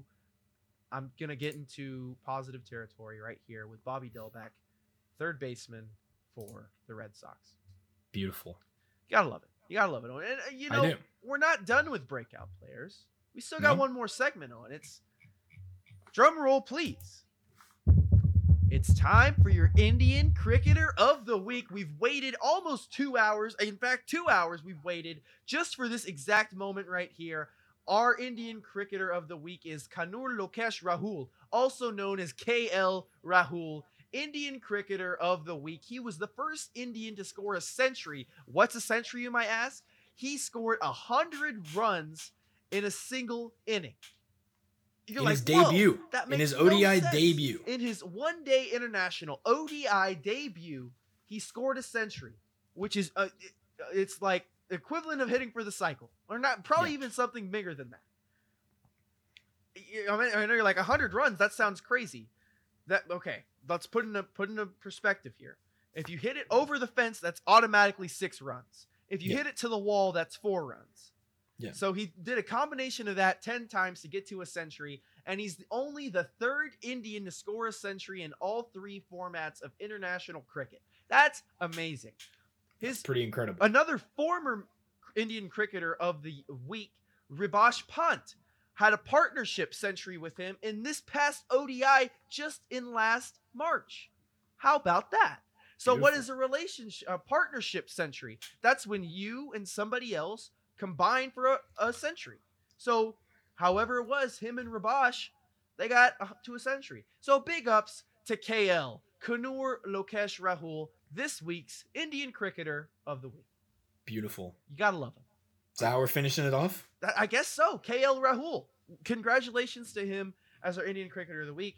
So, little over 2 hours here. It was a great episode. We love the MLB to a very heavy-hearted extent. It's our favorite. It's my favorite. Yes. I'm assuming it's your favorite. It's Avisail Garcia's favorite for sure. Oh, yeah. So, of course, we always want to thank you for tuning in to episode 36, halfway to 72, episode 36 of Controlled Chaos. Be sure to follow Owen on Twitter at Owen Kiska with 2 eyes. Make sure you follow me on Twitter at Wooly Zach. And you can follow both of us and get to our content over at Controlled Chaos Pod, controlled spelled CNTRLD Chaos Pod. If you're looking for some crazy stats, if you're looking for some highlights, if you're looking for some memes, it's going to be right there at Controlled Chaos Pod on Twitter. You'll have access to our link tree where you can access .chaos Radio, our weekly playlist, which is updated every week. 15 songs from Owen, 15 for me, for a grand total of 30. Listen to it wherever you go. Listen to it while you're preparing for finals week. Listen to it. Just listen to it. So, with all that being said, have a great week. Make this week your best week. Keep that same energy, and we will see y'all on Monday. Yeah. Adios.